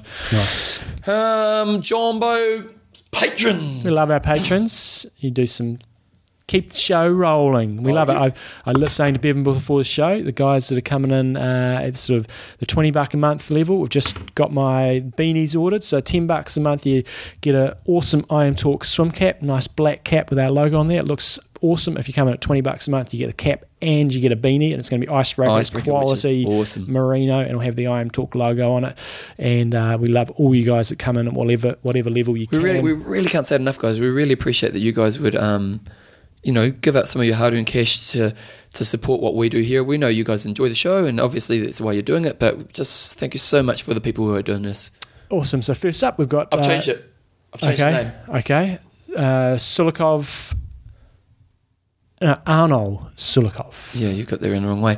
Arnold is the current wetsuit champion. It's a Blue 70 wetsuit aquathon champion in Kona. He is the champion, isn't he? Pretty sure he did. Yeah. Did he win it and then something with the handicap? Did he have a spring suit on or something like that, maybe? That's maybe what it was. He didn't have the proper suit on. Because Mark Pietrafetsa was the official champion. That's right, but he was first across the line.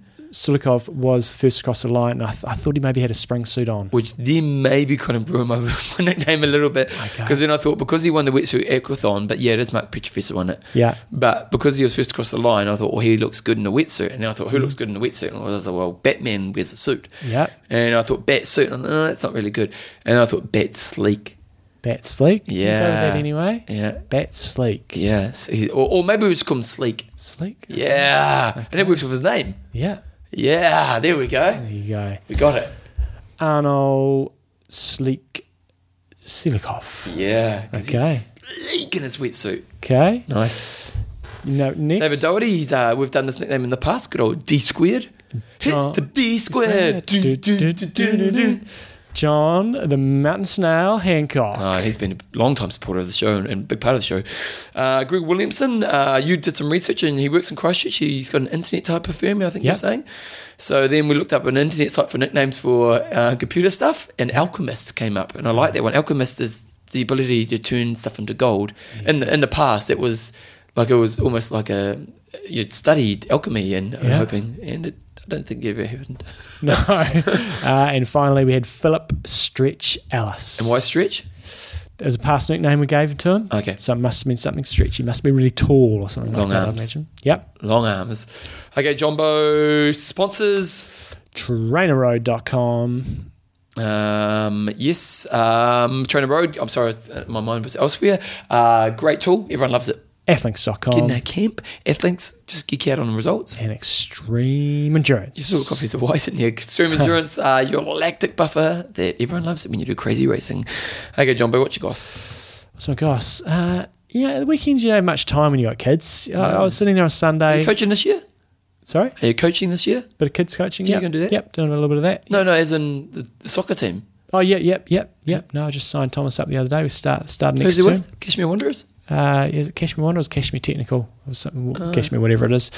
But yeah, sitting there Sunday going, what the hell did I do today? It's just gone. You just do stuff with the kids. What's and it's happening to your just life? like, what What's did I happening to do you? this weekend? I go out for a couple of runs and it's just like, it's all just disappeared on me. What about me? Watched the cricket though. Oh. It was good. God, Joe and I, cricket. when we were bowling them out, I literally was like a high jumper at the Olympics. I'd get off the couch and I would literally like spring up into the air and pump in the air.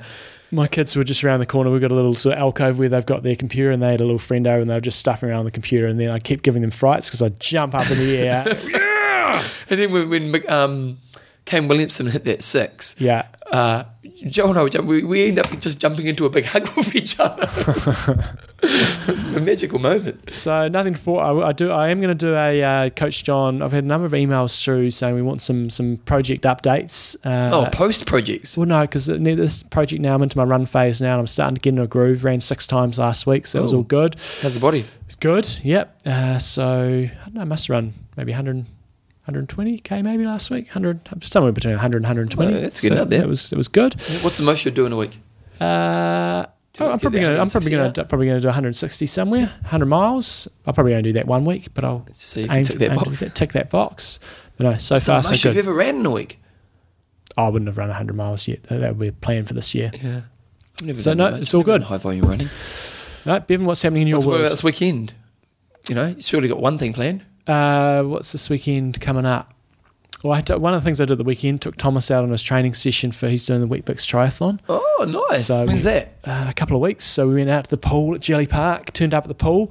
This part of this place we go swimming has got 3 pools. So I've got 2 25 indoors and then I've got an outdoor 50. Yep. And he has to do one length of the outdoor 50. Cool. We turned up there and some of the people were a bit stressed and there was a queue. And I said, how's your day going? Oh, it's not very good. We had a code brown in the pool this morning. had to close the pool, but luckily not the outdoor pool. So Tom did his length and then did his 4K circuit on the bike. And I thought you were going to say 4K in the pool. I was like, well, you're really pushing him. No, 50 metres is a bit of a challenge, but he managed to do it. It's good. Oh, wow. So that's So where does he have swimming lessons? Aquagym. Okay. Are they good? Yep. And coming up this weekend, what have I got on this weekend, Bevan? What's the date this weekend? I should be getting ready for the Big House Travel Triathlon, but not doing that. Is it kind of a bit of relief in some ways? Like Some ways. suddenly a lot of free time? Yes, suddenly there is a bit more free time. I've started my study, doing my cell and microbial biology. Tell us about it. It's quite hard when you haven't done any biology since you're probably 14. Yeah, far out. I'm like, holy shit. So wait, how many hours are you going in a week? I'm only doing 1 paper this term and I'm just doing that remotely. So it's only like a 1 hour lecture plus, but then I've got to try to learn all the other stuff. Is it full on? it's just a lot of learning and just stuff you just go, I've got no idea what you're talking about. And so, how many hours a week are you spending on it? Not enough. Not enough. So, So it's only 3 weeks in, but it's basically the cell biology, and it's just learning, just learning all the terms. It's 101 level, but it's basically But if you haven't been in touch, learning all the stuff that you're just like, I don't even know what you're talking about. It's just learning definitions, how the cell works and all that. And it's interesting, but it's so wait, so this full on. term's just one paper? Yep. Next term I'll probably do 2, maybe 3 if I think I can. Becomes a big job, but doesn't it? Oh, it does. Yeah. So we'll see how we go. I went up to Auckland I did a radio interview at midnight. It's kind of weird, eh? Good times. They had a lot of listeners. They're called the Nutters Club. And they flew you up there. They flew me up, yeah. Why would they not just do that remotely? I don't really know why. So I flew up. Sunday 5:00. Yeah. Did the interview from 11 till 1 Yeah. at night, and then came back the next day. That's odd. It was kind of odd. Yeah. So it's a show that Mike King, Mike King, the comedian. Yeah. So he's a famous New Zealand comedian. Lived a very hard life, drugs and alcohol and all the rest of it, and then had some pretty tragic events and had a stroke and wanted to commit suicide and stuff, and kind of turned his life around and gave up all that lifestyle. And so he does this show called the Nutters Club, and it's getting people who have turned their life around and just sharing their stories. And so.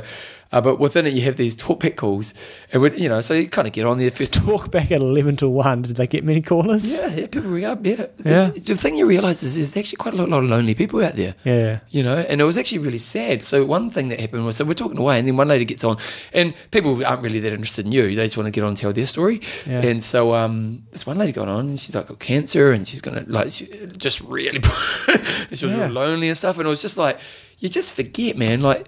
There's a lot of lonely people out there, eh? And it was. But then there was other calls that were quite fun. But there was kind of But what was really crazy about it was, so I finished at about probably by the time I got out of the radio station, I finished probably about 1:20, and Auckland is a big city, so on a Sunday night at 1:20, just starting. There's lots of people out. Yeah. And I was staying across the road from the City Mission, which is basically where the homeless people are. Oh, I've stayed out there before. Yeah, so it's Auckland Oaks. Oh, it's just down the road from the Oaks. Yeah. So it was just a really out of it place to be at an out of it time. I go to bed at night and I sleep and the world stops, but there's this whole other world that exists at that time, and it was just kind of interesting being exposed to that. So that was very much my week. And then I have to say, I'm just enjoying my body being good, John. Good. Because what's the minimal amount of training I'll be able to do this challenge next year? I don't think you have to do that much. It's just a run, really. You'll survive the bike ride. You'll survive the swim. What bike ride are we going to do? Makara return. Oh, really? You'll survive I'm going to have to do some training for it, a little bit. I'm not going to hammer it. Well, I might. I'll be by myself. Well, that's why we need some listeners to come and join us. us. Come on, team. Mountain Snail, you want to. Yeah, we can do it as a pack ride. Because if Mountain Snail beats me up the hill, will break my heart, but I'll be able to catch him on downhill. Yeah. So, is it raining out there? What's this all about? Isn't rain in Christchurch all whole summer? Oh, yeah, there was a bit of rain. Yep. God.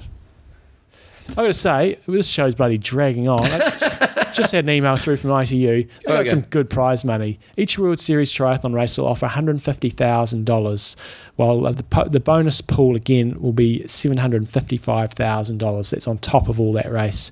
Total overall prize pool has increased to $2.385 million. I do have a rant, so it's really good. Well done. That's good. They're going to make a lot of money. While the WTC athletes... Squalor. We should start there, like an aiding, $1 a day. Feed the athletes. Except the people who are on that new Bahrain team, they get excluded. Yeah, they get excluded. They have to give $2 a day. Jumbo, I do have a rant. Yeah. So I come out of this interview at 1 in, and it was a cool interview and stuff. The guy I did the interview with, there was two guys. One was a young guy about my age, and then there was this older guy, and he told me he bought a piece of land in Waiheke Island back in the 70s for $20,000. Mm-hmm. Pretty good investment, that one. Yeah. A few mil now. But anyway, came out, I was a bit peckish, John. And, dairy food, what are you going to get? Some dairy food? Yeah, at a dairy. Dairy, sorry. Pack of chips, hot dog, pie. John, pie. And, I don't do my pies that often, but you know what I love in a pie? A cheese. Cheese and mince and cheese. Cheese, mince and cheese pie. You give me a good cheesy, mincy pie. Mm-hmm. That's why, as much as the crappy pies, those Georgie pie, cheesy pies, they deliver on the cheese, John. I go high end when I go pies these days. Yeah, but at the dairy, you're not going to get a high end pie. know. You know, where do you get a high end pie from? Darfield, was it not Darfield? Springfield. Oh, Just drive out there. You drive out there for a pie. Yeah, it's like 70 k's away. Now you get in the pie slide. What do you call that? The warmer, the pie warmer. Yeah. 4 different choices of cheese pies. Yeah. And I've been to this one before, and I remember last time I chose this pie, and it didn't have much cheese. I'm like, okay, well, you know, because nothing worse when you buy a cheesy pie. Yeah. So then I buy the big cheesy pie. Yeah. And what do you think that's going to be like? Cheesy. Oozing it. It's almost going to burn your cheeks because there's so much cheese is oozing outside. John, Disappointed. I don't think there was any cheese in the pie. Oh. I'm going to write them. I'm that disappointed. Yeah. Actually, I wrote that. What to do? Right. Write about the pie. Nothing worse when you're expecting the melted cheese just to come out of the pie. Bit hot, but you got to blow the pie because it's so Yeah. good. No, like seriously, I don't think they had any cheese in there. I'm hearing you. You can't call it the big cheesy pie if there's no cheese. That's Bevan's rant of the week. That is a doozy. I think we should probably wrap this up. Yeah. This must be easy 2 hours. No, we could do another 10 minutes or 2 if you want. What's your favourite? What's your biggest food complaint? Biggest food complaint. You know, the biggest disappointment, like my cheesy pie. I'm a real chip connoisseur. You do love chips. I do love my chips. Yep. And so it's not a real complaint, but when I get a really salty bag of chips, I go, that is the business. So it's not a complaint. Do you know one thing I've been disappointed with chips lately? Some of the side, you don't get a big serving in some of those. You get a lot of air. A big bag, not much chip. Yeah. But no, they brought back the Orions. Orions, yeah. And I Nice used to thick ones. The big thick ones, and I love the thick because I love sucking a chip. Yeah. I like getting all the flavour out, and then I break down each lane. There's a process to how I eat a chip. Yeah. How do you eat a chip? I like the salty stuff. Salt on the tongue. But do you just crunch and go? Pretty much. Oh, see, I take many my time. chips at once. That's my strategy. Big handful falling out of your You mouth. kids, one at a time. But don't watch me. Well, I don't. I get a chip and I try to get a big chip and I suck all the flavour and then I literally, each lane I work through. You would not last long in the Newsom household. I'd have 3 chips, you'd have the rest Yeah, of the bag. me and Thomas, you'd have nothing. Well, the Orions, I brought them back, but they're not thick anymore. That's pathetic. I'm writing to Orions. That's too. You're a busy week of letter writing. Oh man, they better give me some free product next week. There better be some Orions here. Although Orions are delivering on the flavours. So Good. Well done. Okay, there we go. I'm Russ. I'm Mendo. Train hard. Train smart. Kia kaha.